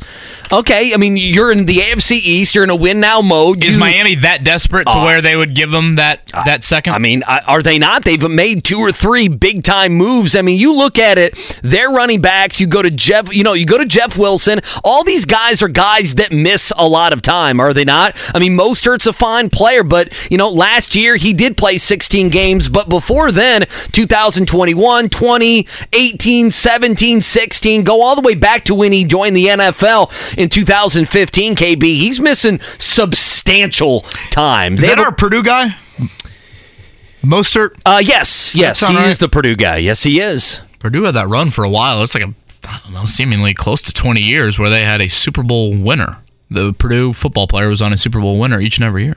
Okay, well, there you go. Kind of random. How many can you name? Well, I would say a bunch of defensive linemen. Cliff Averill. I'm trying to think of insert my other Purdue defensive lineman there. I'm quickly hitting. Well, no, it's okay because I was scared to death looking at you like, I hope you don't think I'm going to start listing off all these Purdue guys from one day. 2014. Mike Allstott going back. I do want to play the Zaire Franklin sound. Again, Nate Atkins is going to join us here coming up in a few minutes. Nate was at the Colts and Eagles joint practice yesterday, and my observations are purely going off Nate's observations, so I apologize for kind of speaking for him, but he will get the chance to do that here in a few minutes. Basically what happened towards the end of practice yesterday, Jalen Hurts throws a little check down to Kenneth Gainwell, running back for the Eagles. Zaire Franklin ramps up the physicality to the point where some guys weren't pleased. Jason Kelce, longtime, extremely accomplished center for the Eagles, the leader of that football team, takes off in a dead rhino sprint at Zaire Franklin. Jason Kelce admits after practice a big cheap shot. He apologized for it. Mark, play that Zaire Franklin audio. This was Zaire Franklin after practice on what he witnessed in that play. Oh, right to it, huh? Yeah. Look, man, we was out there competing. Obviously, wanted to, go against a great offense all week. Just trying to get better. To be honest, our practice tempo is our practice tempo. That kind of happens when you joint practice against other organizations. Sometimes your speed ain't they speed. People get offended. That's life. So we'll be okay. We got some good work in. We compete on Thursday. Never saw Kelce coming, I guess, obviously. Yeah, it's funny, obviously growing up in Philly, watching him play for a long time, a lot of respect for him. Talked to him a little bit after we played him last year. Thought the OGs would at least look me in the eye before, but it's all good. I'm going to get a chance to look him in the eye on Thursday, so we're going to be okay. I love that. Well, you won't see the Eagles starters on Thursday. I know there's a lot of people that are like, you got to prove yourself before you chirp like that. I'm totally good at Zaire Franklin standing up for himself like that in a verbal manner. I think the Colts need a little bit more of an edge. Well, you're in sports talk radio. You're damn right, KB. We like that. That's the kind of stuff that we love. That was courtesy of Brett Bensley, Fox 59, CBS 4. Him and Dave Griffiths both on site as well. Another man who was on site in Philly yesterday, Nate Atkins from the Star. We'll get the lowdown from his boots on the ground reporting here in a few. This is the Wake Up Call with KB and Andy, 93.5, 107.5, The Fan. KB. Whether it's audiobooks or all-time greatest hits, long live listening to your favorites. Learn more about Kisqali Ribociclib 200 milligrams at KISQALI.com and talk to your doctor to see if Kisqali is right for you. Whether it's audiobooks or all-time greatest hits, long live listening to your favorites. Learn more about Kisqali Ribociclib 200 milligrams at KISQALI.com and talk to your doctor to see if Kisqali is right for you. He looked at me, says, "Do you want to tease them for playing the lookie right before we got Nate on?" And so, yes, I'm outing you as the one. Tease the tease, yes, right? So I'm not the guy that does it. We're hanging out. Wake Up Call, the DriveHubler.com studios. 9 o'clock hour. One more hour to go. Reminder coming up at noon. Query and Company. We got to play some of his Jeff George sound. I contend, and Mark, you may agree with me, you may not, that he may have had a hot take, dare we say. Jeff did? Yes, in the Indianapolis sports scene. So all right. We can dive into that as we go. But Nate Atkins was there. He follows the Colts, obviously, for the Star. He joins us here on the program, on the Fan, on the Payless Liquors hotline. Nate, haven't met you in person. Great to meet you on the radio. Good morning. Where were you when the fight broke out, and what did you see yesterday in the joint practice? Yeah, good morning, and good to meet you as well, Andy. I'm here in Philly. I was there yesterday, obviously, and I was up sort of elevated there up on the stands, kind of between the two fields, trying to watch both of them. And at the point where the fight actually went down with Zaire Franklin and Jason Kelsey was when they were in this sort of full team setting. So kind of all eyes on one spot. And really the whole practice had been building towards something happening. There were just these moments where it felt like the Eagles were sort of flexing on the Colts because I don't know if it's because they felt like it was their turf or if it was like they were. I think part of it was they were just frankly pounding the Colts in most settings and kind of wanting to talk about it. Like there were these moments where there was a moment where Mo Alley Cox got cut down really hard in the end zone. And, that's his first practice back, but, he just kind of got up, didn't react to it. Colts are doing a good job not reacting to it. There's a moment where the Eagles receiver flexed on Ronnie Harrison right in his face, and, he didn't do anything about it. There was a moment where kind of on the edge of the whistle, Derek Barnett stripped the ball out of Anthony Richardson's hands, and Bernard Ryman kind of ran after him and just shoved a little bit to let him know, like, you're not going to clown on my quarterback, but that got broken up quickly. So it kept feeling like there were these moments where the Colts just weren't going to react to it, and the Eagles were just going to keep doing it. And then what I noticed was, Zaire Franklin was the one guy that was really laying the wood on running backs out of the backfield in that team setting. And literally the play before, he cracks one, and I turned to, one of my friends who covers the Eagles, and I said, I think a fight's about to go down. And the very next play was when Jalen Hurts throws a dump off to Kenneth Gainwell. He sort of ran outside and he cut back in. He cut right into Zaire, and Zaire was ready for him and just really cracked him down. And that's when Jason Kelsey from the backside just storms in there. And Zaire Franklin's not looking at him, so Jason Kelsey just ended up full-on running him over and kind of toppling him to the ground. And that's when basically 150 players all kind of converged in the middle there. And this was like an hour and a half into practice, and the coaches just realized, like, we got to end it right now. But it was just one of those things that was sort of inching closer and closer to that throughout the day. Get Nate Atkins, boots on the ground in Philly. He was at the joint session yesterday, and he's sharing some insight with us now. He's got some observations up on Indy Star's website. Encourage you to check that out. Nate, is it fair to say, and maybe this is more of the politically correct way from Kenneth Gainwell, we've played that audio earlier of "we whooped their ass," and that is a direct quote from Kenneth Gainwell. Would you say the politically correct way to describe yesterday's practice would be varsity versus JV? Yeah, that's a good way to put it, so we don't get too much in trouble. But yeah, it was there were moments when, like I said, they were running the two side-by-side practices. It was a good look for us because they were running directly vertically at us. And I'm tracking it with these Eagles guys. I know. We noticed at one point, it looked like they were running the exact same offense with completely different rosters. At one point, the Eagles have 5 Pro Bowlers on their roster, and the Colts at moments had 1, depending on whether Ryan Kelly was in there or Danny Pincher was in there. They had, they have Quentin Nelson, obviously, but Jonathan Taylor was standing off to the side. And it felt that way kind of the entire time. The Colts offense never reached the end zone. I don't know that they really came close at all. The Eagles offense kind of went up and down through the air, actually. Really, Devontae Smith really had a day on Darrell Baker Jr. And really the Colts just couldn't even really run plays very much because of just how much pressure was immediately in their face. They didn't have Wolf Fries out there and Danny Pincher rotating in with Ryan Kelly. And so you had Jordan Davis and Jalen Carter just blowing up play after play after play, and Anthony Richardson running for his life. So it felt like they were lucky that they had the non-contact jersey on Richardson, that the plays were getting whistled dead, and luckily nothing ever, nobody took any shots on Anthony. But, I expected it to be, somewhat of a mismatch because these teams are just in different places. One of these teams just extended a quarterback at a near record level, coming off a Super Bowl appearance. The other one has a rookie quarterback and a first-year head coach. But it was still really, really jarring to see that kind of a mismatch. It's been a long time since I've seen that disparity on an NFL field.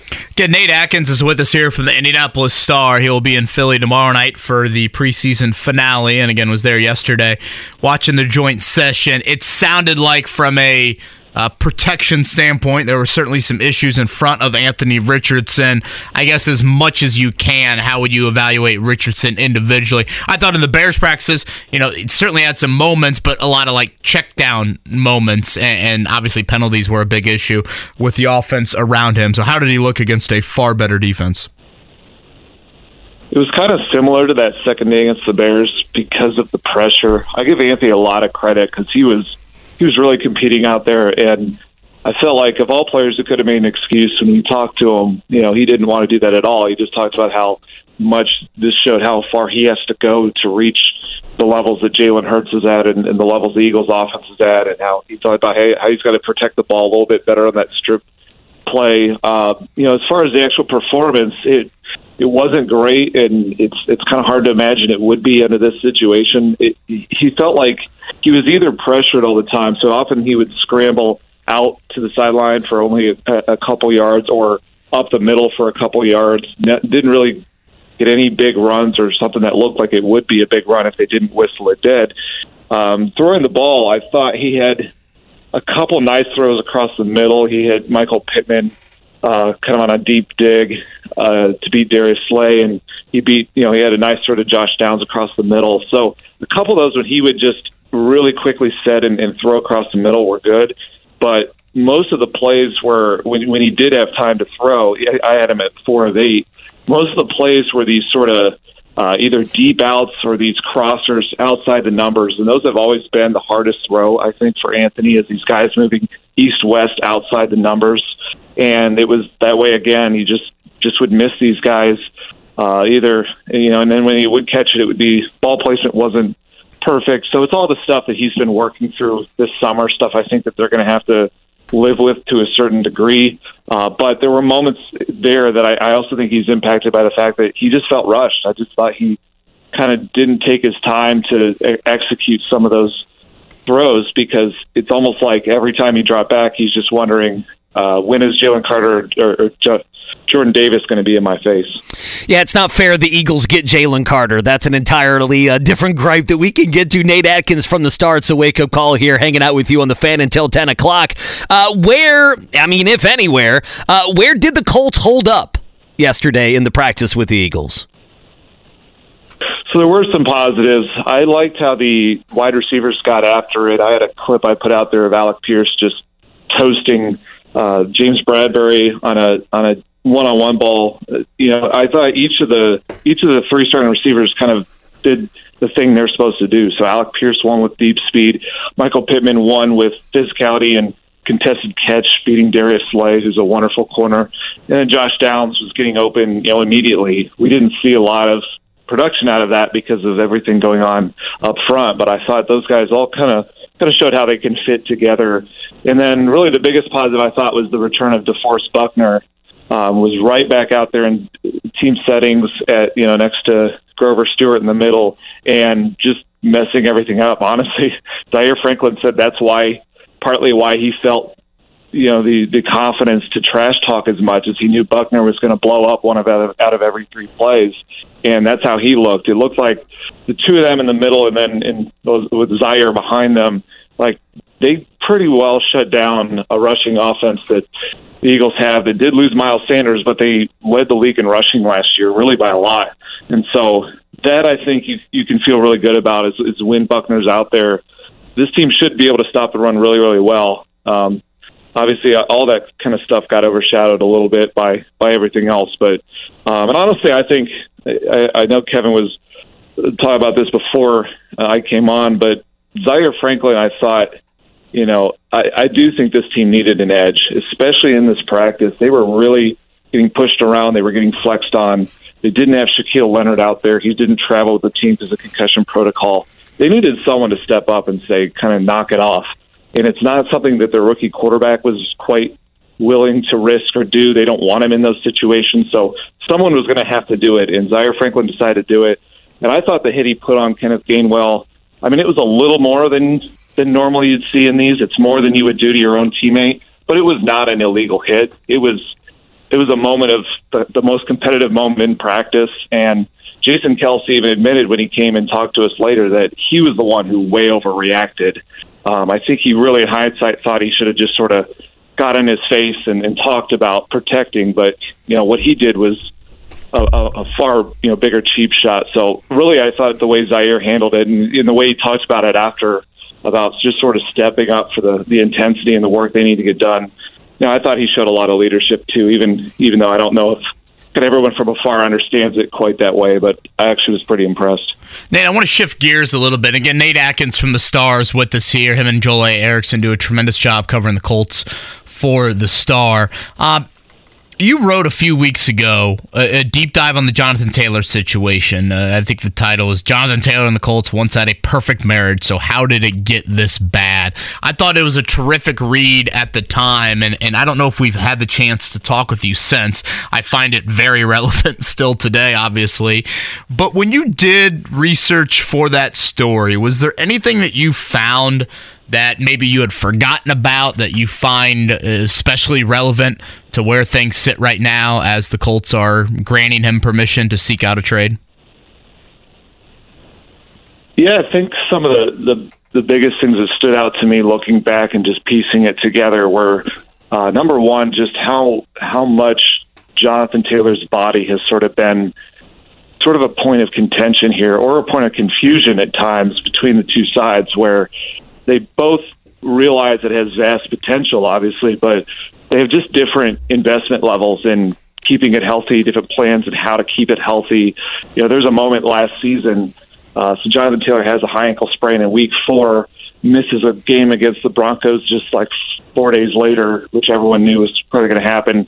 But then the next Sunday, he decided that he wasn't ready when the doctors thought he was ready against the Jaguars. And that was sort of the early seed in how this is going to play out. And it wasn't, I don't bring that up to say that like either side was wrong. I think, this just gets hard sometimes when a player is looking out for how personal this is to him and his family, and that he cannot afford the type of, really serious injury that sets him back. Whereas the team is going to go through a lot of those, and, and they'll do what they have to do sometimes because they have to try to win.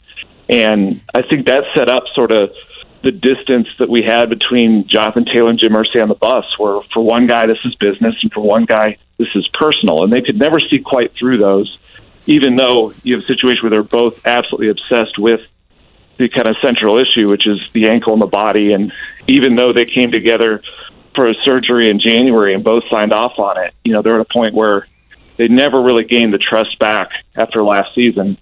So that always really stood out to me. And then the other thing that I just kept coming back to is it felt like the real shift between the two of them happened in a way neither of them planned on, but I think it happened when they drafted Anthony Richardson, is that was the first moment where they went from seeing Jonathan Taylor as the superhero of this offense to hoping that someone else could come and be that.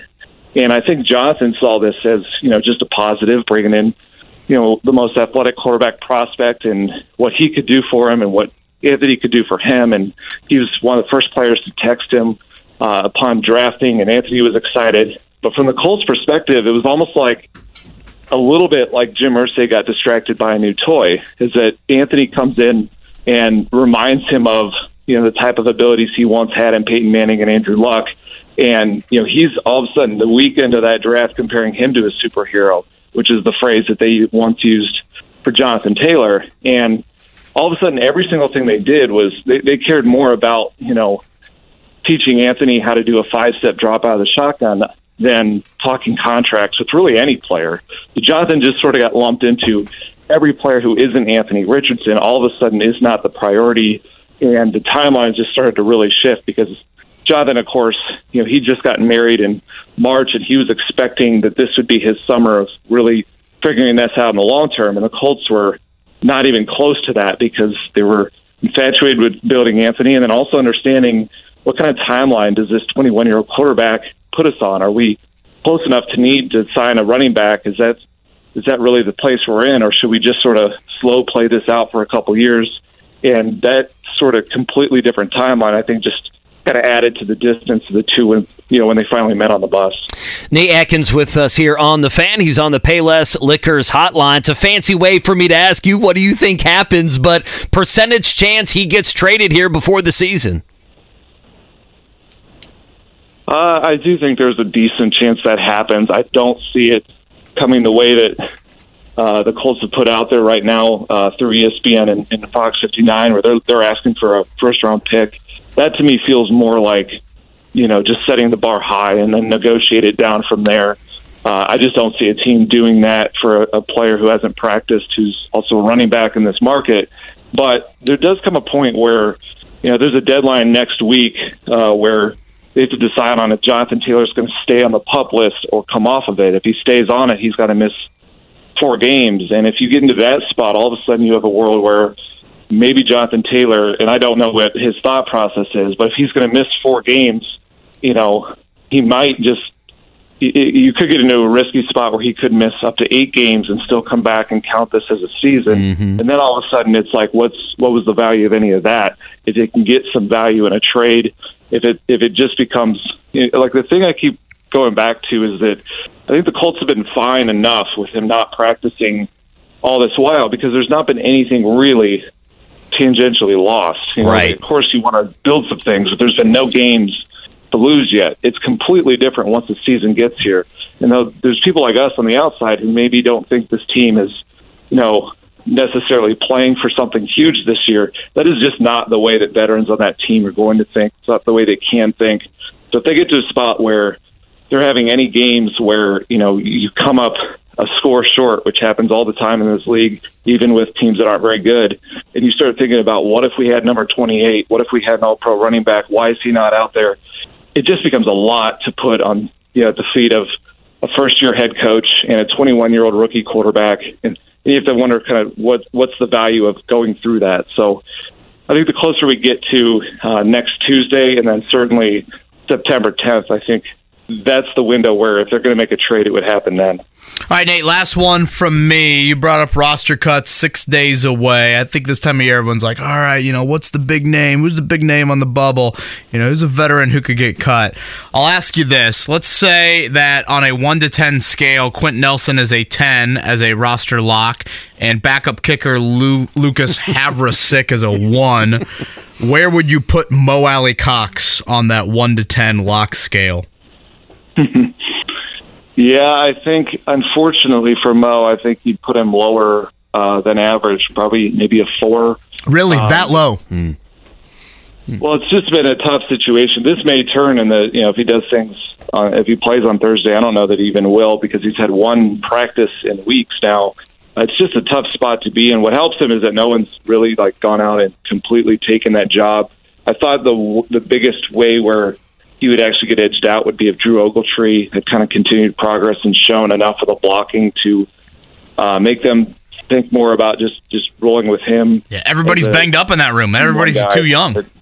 Everyone's banged up, and that's the thing. If Jelani Woods isn't back yet, I mean, they're going to keep Mo Alley-Cox. So it just really depends on where we are in about health-wise in a few days. I would think with the amount of time that Jelani Woods has missed for a hamstring injury that they aren't looking at as longer term than the preseason.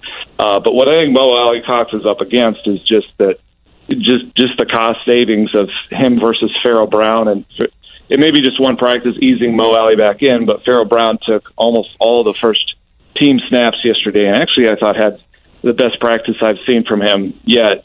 And Mo's trying to catch back up to that. So it's hard to say. Mo's a beloved teammate, and they do value some level of veteran poise in there. So, Farrell Brown has not had the best camp overall. So maybe Mo's more of an average 5 or so, but I don't think it's super high. All right, Nate, last one for me. I have a statement, I have a question, or I'm going to praise you. You pull off the Oakley look in your video on the Star. You pull that off well. I'm not sure I could do that. KB, do you think you could do that? Not a big sunglasses guy. You're not a sunglasses guy. No, I just fight my eyes naturally. Your eyes don't get bothered. So that's number one. The Oakleys were glistening there in Philadelphia. Probably about that animal dung I saw last week, why I thought that was grass clippings, but that's for another conversation. Yeah, that we can get into that in the 9:30 segment. So yes, the Oakleys were glistening when I was watching that. And number two, I guess, just to get ready for Thursday, how much do you think Richardson will play? Are we talking a half? Does he come out of halftime and play that first possession in the second half in the third quarter? What do you think? I'm glad the Oakleys weren't an absolutely terrible look. I had to do something after I got LASIK surgery, and there was no way I was going to wear the glasses they gave me. Let me tell you what. So, okay, that wasn't too bad.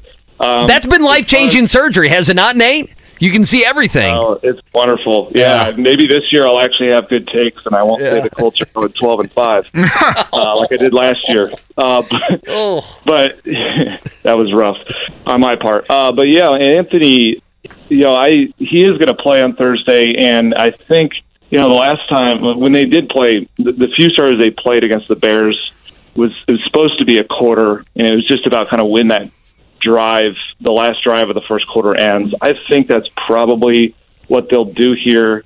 Kind of depends, I guess, if they feel like they're getting enough of the looks where they can give him legitimate reps. Like, one of the things I've just noticed between yesterday and the Bears practice, so the last 2 days with Anthony, is that like we've talked about, he's not been able to drop back and have the time to really get these passes off, which is the main thing they're trying to do, is build the muscle memory and the technique and the fundamentals of drop back passing on some of the throws that are hard for him. So if they can get that environment, then maybe they'll let it roll a little bit more into the second quarter. And that'll just obviously come down to the offensive line. I don't know if the Eagles are going to play many of their starters. So when you drop off from Jalen Carter and Jordan Davis to the backups, that helps. Of course, what also happens is the red note contact jersey comes off. So now there is a risk of him getting hit, which I think led to why they didn't want to play him against the Bears. So it's all this stuff that's going on. I think we're going to really have a feel for it based on how the first drive or two goes. If he's able to get legitimate reps, then I think they'll keep him in. If it's more one of those situations where it feels like he's running for his life, I think they may pull the plug quickly, but I would put it at I'd put the over-under at about a quarter. Yeah, and again, sounds like a good amount of Colts starters will play. Eagles, though, might be the opposite. Any Eagles recommendations, toss them at Nate Atkins _way on Twitter. Nate, great stuff. Boots on the ground. Really appreciate you making time for us on this Wednesday morning, and enjoy the rest of your stay in Philly. All right, we'll do. I got to find a cheesesteak for tonight, but I will get after it. Boom. Thanks, guys. Pat and Gino's, right? Yeah, that's next on the list. Ooh, next. I like that. Thanks, Nate. Yep. Now, you, I assume, are not a Philly? No, listen, I just hate the Eagles. Yeah, okay. Yeah. So them roughing up the Colts, I tried to tell you this is exactly what was going to happen. Can I ask you something? Yeah. Okay, so if he plays a quarter, I mean, you roughly had him a quarter in Buffalo. You're 2 quarters in the preseason. I kind of feel like I need to see a little bit more against the twos of Anthony Richardson tomorrow, and I'm not going to get it. It's a great point that you bring up, I'm trying to think back to the questions leading into the first preseason game. I think what I was saying to some of our guests and to Jake and I as well of, okay, there's 12 quarters in the preseason. Mm-hmm. I set the over-under of Anthony Richard playing. Can I guess? Can I guess? Yeah. Anthony Richardson playing time. 4.5, 5.5, 4.5. Let me go 4.5. You're a smart fella. You're damn right I am. Why do you think I'm valedictorian at Freed? What was it? Freed Hoffman? Jeffersonville High School. Jeffersonville High School. I was going to give you a valedictorian in college. No, I wasn't. I was not. I took TV classes, so I didn't have to take trigonometry. So my grades do look better. That's what I was. It 4.5? Okay. And I mean, right now we obviously are not going to sniff that. He's not playing 3.5 quarters on Thursday night. So I am a little surprised that they have not played him more. I've agreed with pretty much everything and how they've handled him up until the point of that Bears game. I thought you play him a quarter there. Boom, that gets you to 2. I'd like to see a full half then tomorrow night, maybe even that first series out of the third quarter. But it does not sound like that's going to happen. Granted, you could probably make the argument the Eagles' 2s are as good as the Colts' 1s.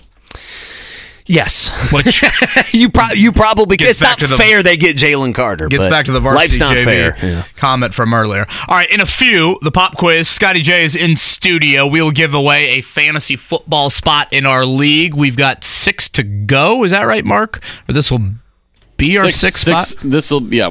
We'll be halfway through. Okay, this will be number 6. We'll do a draft here coming up in a couple weeks in the 9 o'clock hour on the show. So go ahead and give us a call for that, 317-239-1070, if you'd like to participate in the league / the pop quiz. Before that, let's check it down on the Morning Checkdown. The Morning Checkdown. Omaha! On 93.5 and 107.5 The Fan. All right, Major League Baseball. Andy's Yankees stink, and the Reds got to win. Yeah, the Reds got to win. Now, the Reds are, 3.5, I believe, behind the Brewers there in the Central. We're at wild card. I think we're locked in the wild card. You're looking at wild card right now. The Reds a half game back. The Giants right in front of them, the Diamondbacks, and Mark's Chicago Cubs. So that's what baseball looks like going into this Wednesday. So Cubs and Giants right now tied for the final 2 wild card spots. A doubleheader for the Reds today. The Indianapolis Indians, they lose to the Iowa Cubs 10-4. Swish it again. I did it already. Do you want another swish? All of them. The more the merrier there. Asia Wilson for the Las Vegas Aces. She scores 53 last night. One of just 3 50-point performances in WNBA history there. I wonder if that will be up on the pop quiz. By the way, Ohtani's starting for the Angels tonight to go back. Is he? I don't know if people care about that. First game. Yeah, the Reds have not announced. Abbott's going to be their starter on the first game. Second game, the Reds have not announced. Maybe it'll be a bullpen day. They're facing Ohtani. That's not going to end well. And again, Colts-Eagles tomorrow night, 8 o'clock. Scotty, our coverage at 5? Yes. Okay, 5 o'clock. So J&B a little earlier tomorrow night, but obviously he will have some of your coverage pregame-wise. Leading into the kick at 8, Amazon and locally RTV6. So those are your viewing options with obviously our listening option here on The Fan. All right, it is time for the pop quiz. Give us a call, 317-239-1070. Spot in the Fantasy Football League on the other side. Whether it's audiobooks or all-time greatest hits, long live listening to your favorites. Learn more about Kisqali Ribociclib 200 milligrams at KISQALI.com and talk to your doctor to see if Kisqali is right for you. Can you handle the pressure? Sharpen your pencils. It's time for the Pop Quiz with KB and Andy. Brought to you by Jiffy Lube, Indiana's favorite oil change since 1985. All right, I'm feeling good about today's pop quiz. How are you feeling? Oh, boy. Famous last words as we welcome a caller on air. Well, I have the answers in front of me, so of course I feel good. I did know a couple of these, though. I knew a couple of these. And you've been in... I knew the first one. Again, you're a man of integrity. You've held back on your hints here the first couple of days, which I know Mark is a big fan of. Change of pace from our... Yeah, certainly the previous one was not doing that. But again, a spot in our Fantasy Football League. This will be spot number 6. I'm double checking. It might be 7. I'm trying to because there's 3 of us, and I think this is the 7th now. Now that we've done 2 on air and 1 on YouTube. Yeah, because I forgot that we did 2 yesterday. So I believe this is. I'm checking now.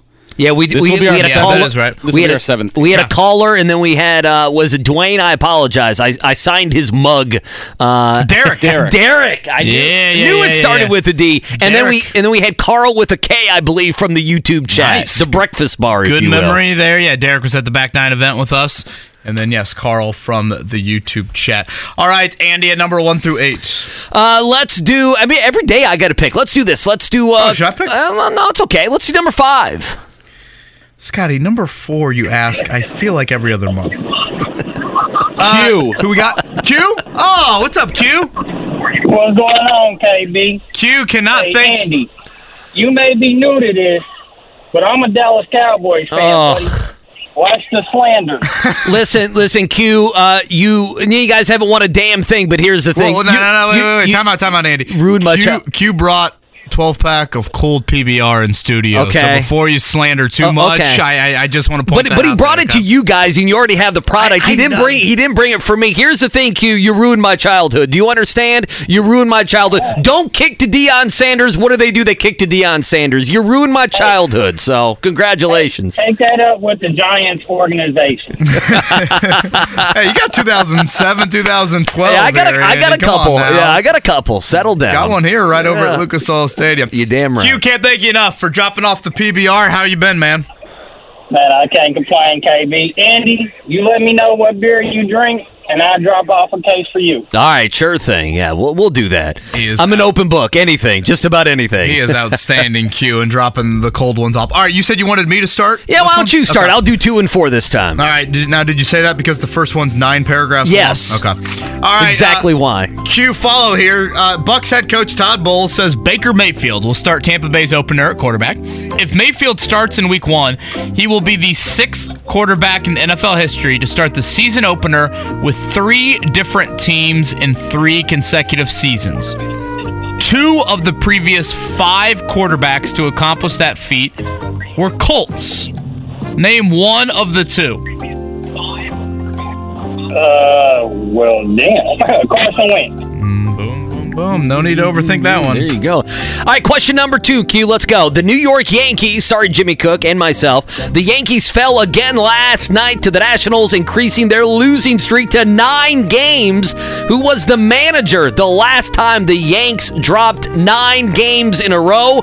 Is it A, Joe Torre, B, Stump Merrill, G, Gene Michael, D, Clyde King?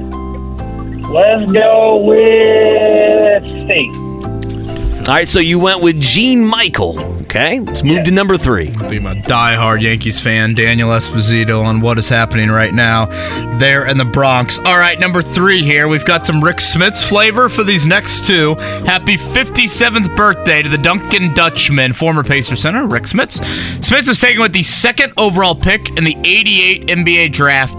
Q, who went number 1? In that 88 draft? Was it Danny Manning, David Robinson, Brad Daugherty, or Purvis Ellison? Oh, man. Let's go with Brad Daugherty. Isn't Brad Daugherty doing NASCAR at one point, or am I imagining things? I was just going to say, isn't he doing NASCAR? It's the only tidbit that both of us had on Brad Daugherty. Q, you want to go with the Kansas guy there instead of the North Carolina guy? Manning, Robinson, Daugherty, or Ellison? Manning. Is it Manning? Yes. What do you think, Q? All right, number 4. Smits attended Marist College. What is the nickname of Marist athletic teams? Is it A, the Wolves, B, the Red Foxes, C, the Flying Dutchman, B, or D, the Blue Hens? Let's go B.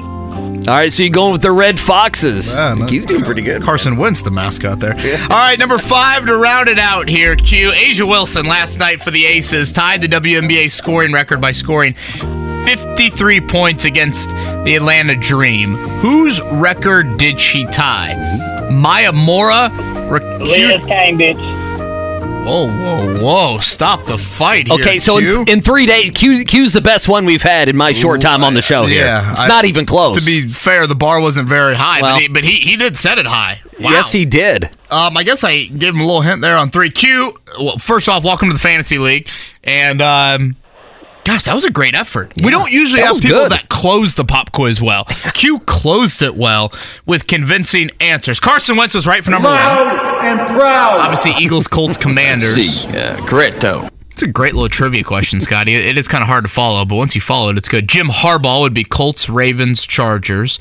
The other 3, Donovan McNabb, Brett Favre, Kurt Warner. Sorry, I was just reading off all the ansers. I found that one. What the hell is Brett Favre doing here? A good one. Then he got 3, 4, and 5, right? Andy? Yeah, he did. I mean, the only one he missed, the Yankees manager, the last time they lost 9 games was Clyde King back in 1982. You were not supposed to get that one, though, Q. I don't feel bad for you. No one's going to get that. Yeah. He went with Gene? Yeah, that's who he went with. Yeah, he went with Gene Michael. Danny Manning, number 1 pick in 88, the Red Foxes. Liz Cambridge. Boy, that was convinced. I mean, that was, boom. I barely even got the first answer out, and he was already on that end. 53. Q, I can't wait to be in a fantasy league with you. I think he's on the phone with Mark, but I'm sure he'll take all Dallas Cowboys, so we'll be good to go on that. Pollard, Dak Prescott, CeeDee Lamb. So those guys already off the board next Thursday. Covers it all. You said you wanted to end with a little Jeff George stuff? What, do you want to do this now, or you want to take a break and come back? Let's take a break on the other side. Jeff George was on the Aquarian Company show yesterday. Andy has some thoughts on a comment from Jeff related to Anthony Richardson. We'll touch on that here. To round out the show, Wake Up Call, KB and Andy here, 93.5, 107.5, The Fan. Whether it's audiobooks or all-time greatest hits, long live listening to your favorites. Learn more about Kisqali Ribociclib 200 milligrams at KISQALI.com and talk to your doctor to see if Kisqali is right for you. All right, last segment to go, hanging out with you. It's the Wake Up Call, KB, Andy. That's us. KB, what you got after the show today? Yeah, how was your big meeting yesterday? Didn't you have a big presentation thing you went to? I went over to a sports tech conference over at the NCAA. It was great. Yeah, a lot of innovative companies that were making pitches for the. Yeah, how was the NCAA? Sports is it scary going in that? Is it scary going in that building? First time I've ever been in the NCAA headquarters. Is it really? All I did was walk in the lobby and turn left into a ballroom. I did it was cool. The lobby area had all the logos of the NCAA schools. I was like, oh, that is kind of cool. You didn't catch on fire going in there to the NCAA? I don't know if I've had scorching hot NCAA takes. I know you want to get to some Jeff George audio in just a second, so let me sneak this in real quick. Sure. Some breaking IndyCar news here from Nathan Brown as the IndyCar season picks back up here this weekend with Gateway 2022 Indy 500 winner, and arguably could have won in 2023. Marcus Ericsson is leaving Chip Ganassi Racing. He is going to Andretti. So after the final 3 races here in 23, again, Nathan Brown from the Star have had this Marcus Ericsson moving over to Andretti Autosports. So interesting there with some Alex Palou, Domino's, and that saga continuing, and I'm sure that'll something that Jake and Jimmy will be talking about a little bit at noon. I'm sure they will. I cannot wait to go through what you guys do in the month of May. That's going to be a lot of fun. I've always seen Carb Day is a must. I've always seen JMV, and he's throwing up the bird with a bunch of people, and he's doing a trust fall off a stage, and he's drinking. I'm like, yeah, that looks like something that might be right up my alley. We set the pace at 7 a.m., I'm sure. I tried to do my best to set it last year, although I think I got in a little trouble for some of the antics last year. We can take that off air, but yes, the month of May, Carb Day, an absolute must. All right, so let's get to this Jeff George sound. He was on with Jake yesterday. Go back to and find the podcast. That was at about 12:30 or so, and he obviously talked about we don't have to get into this, but he would let Minshew play for 4 or 5 weeks, and I don't agree with that, because then you're like, when's Minshew gonna stink it up, or when's he gonna get injured so we can see Richardson? But he mentioned something just kind of in passing. Mark, did he not? You heard this live. He mentioned it in passing, and he brought up Peyton Manning and Andrew Luck. And I just, KB, I don't know if you heard this. I want to get your organic reaction. Yeah, I did not hear this. Okay, live. To this. Here's Jeff George yesterday with Jake. You just need to look back in your past and your history, and I loved Andrew Luck. I thought Andrew Luck was probably the greatest quarterback the Colts have ever had. And nothing against Peyton. Peyton's great, and everybody loves Peyton. But what Andrew Luck did, if Andrew Luck was had the talent that Peyton had, heck, if I had the talent that was here, in the late 90s, 2000s, I think I'd be a Colt for the next 20 years. And all right, so what do you think of that? Now move, Jeff George and his career along. But listen, Andrew Luck was fine, but I can't believe there's one person listening or watching, consuming what we're doing here in the morning that would take Andrew Luck over Peyton Manning. Help me here, right? Boy, that's a hot take. There were two hot takes that I feel like came out of that, whatever that was, 25-second clip there.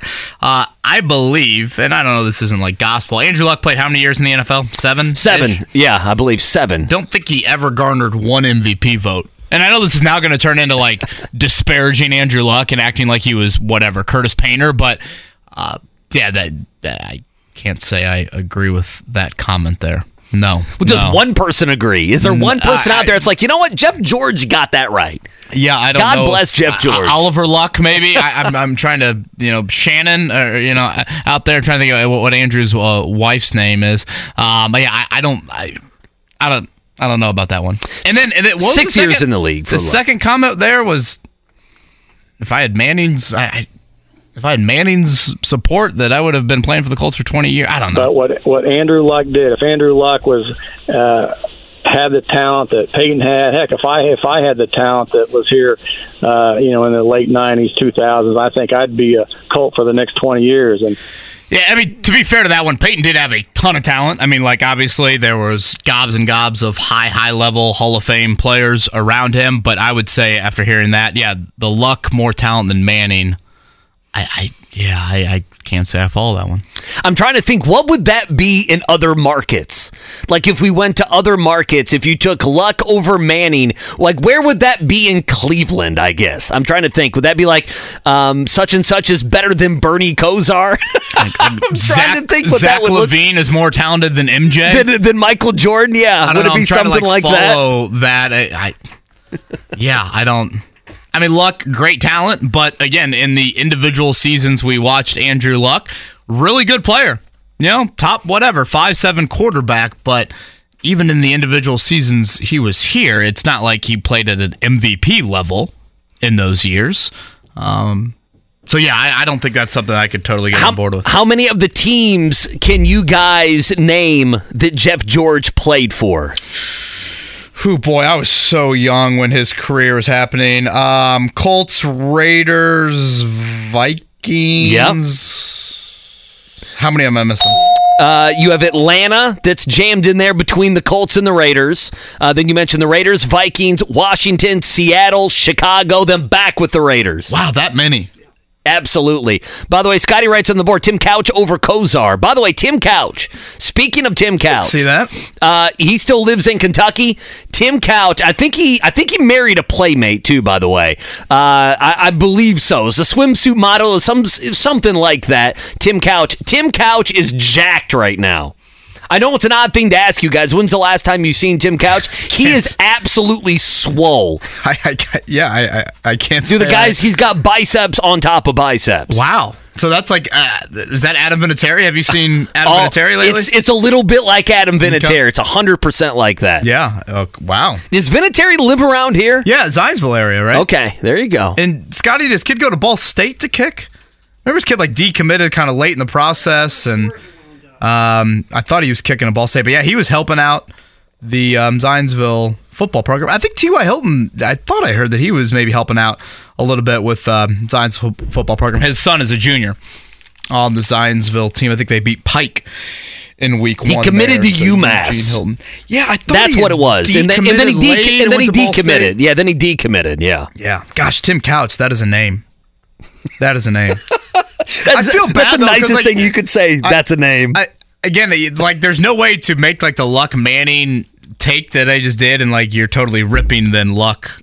Oh no, from that, you're denigrating somebody. Yeah, along the way. Yeah, but it's just like, one guy's a statue outside of the building for a reason, and the other guy you still debate whether he should be in the Ring of Honor. Do you want to play, while we have a second here, Mark, do you want to play the other Jeff George about not starting Anthony Richardson since we have a couple moments? I got to dig that up. Okay. Well, he was adamant that you let him sit. And this is something, listen, this is more of a last week. You guys had this conversation, maybe even the week before. The main reason I would be against not starting Anthony Richardson, to go back in time, would be we play the nasty game of you not wanting to see Minshew anymore, which means you want Minshew either to play bad or you want him to be injured. You don't want him to be injured, but you want him to be knocked out of the game. You know what I'm saying? And that becomes a dangerous thing to do. Yeah, and I also think there's an element of danger, too, of like, what if you get all, and this should maybe is a foolish comment to even say, like, what if you get off to a decent start?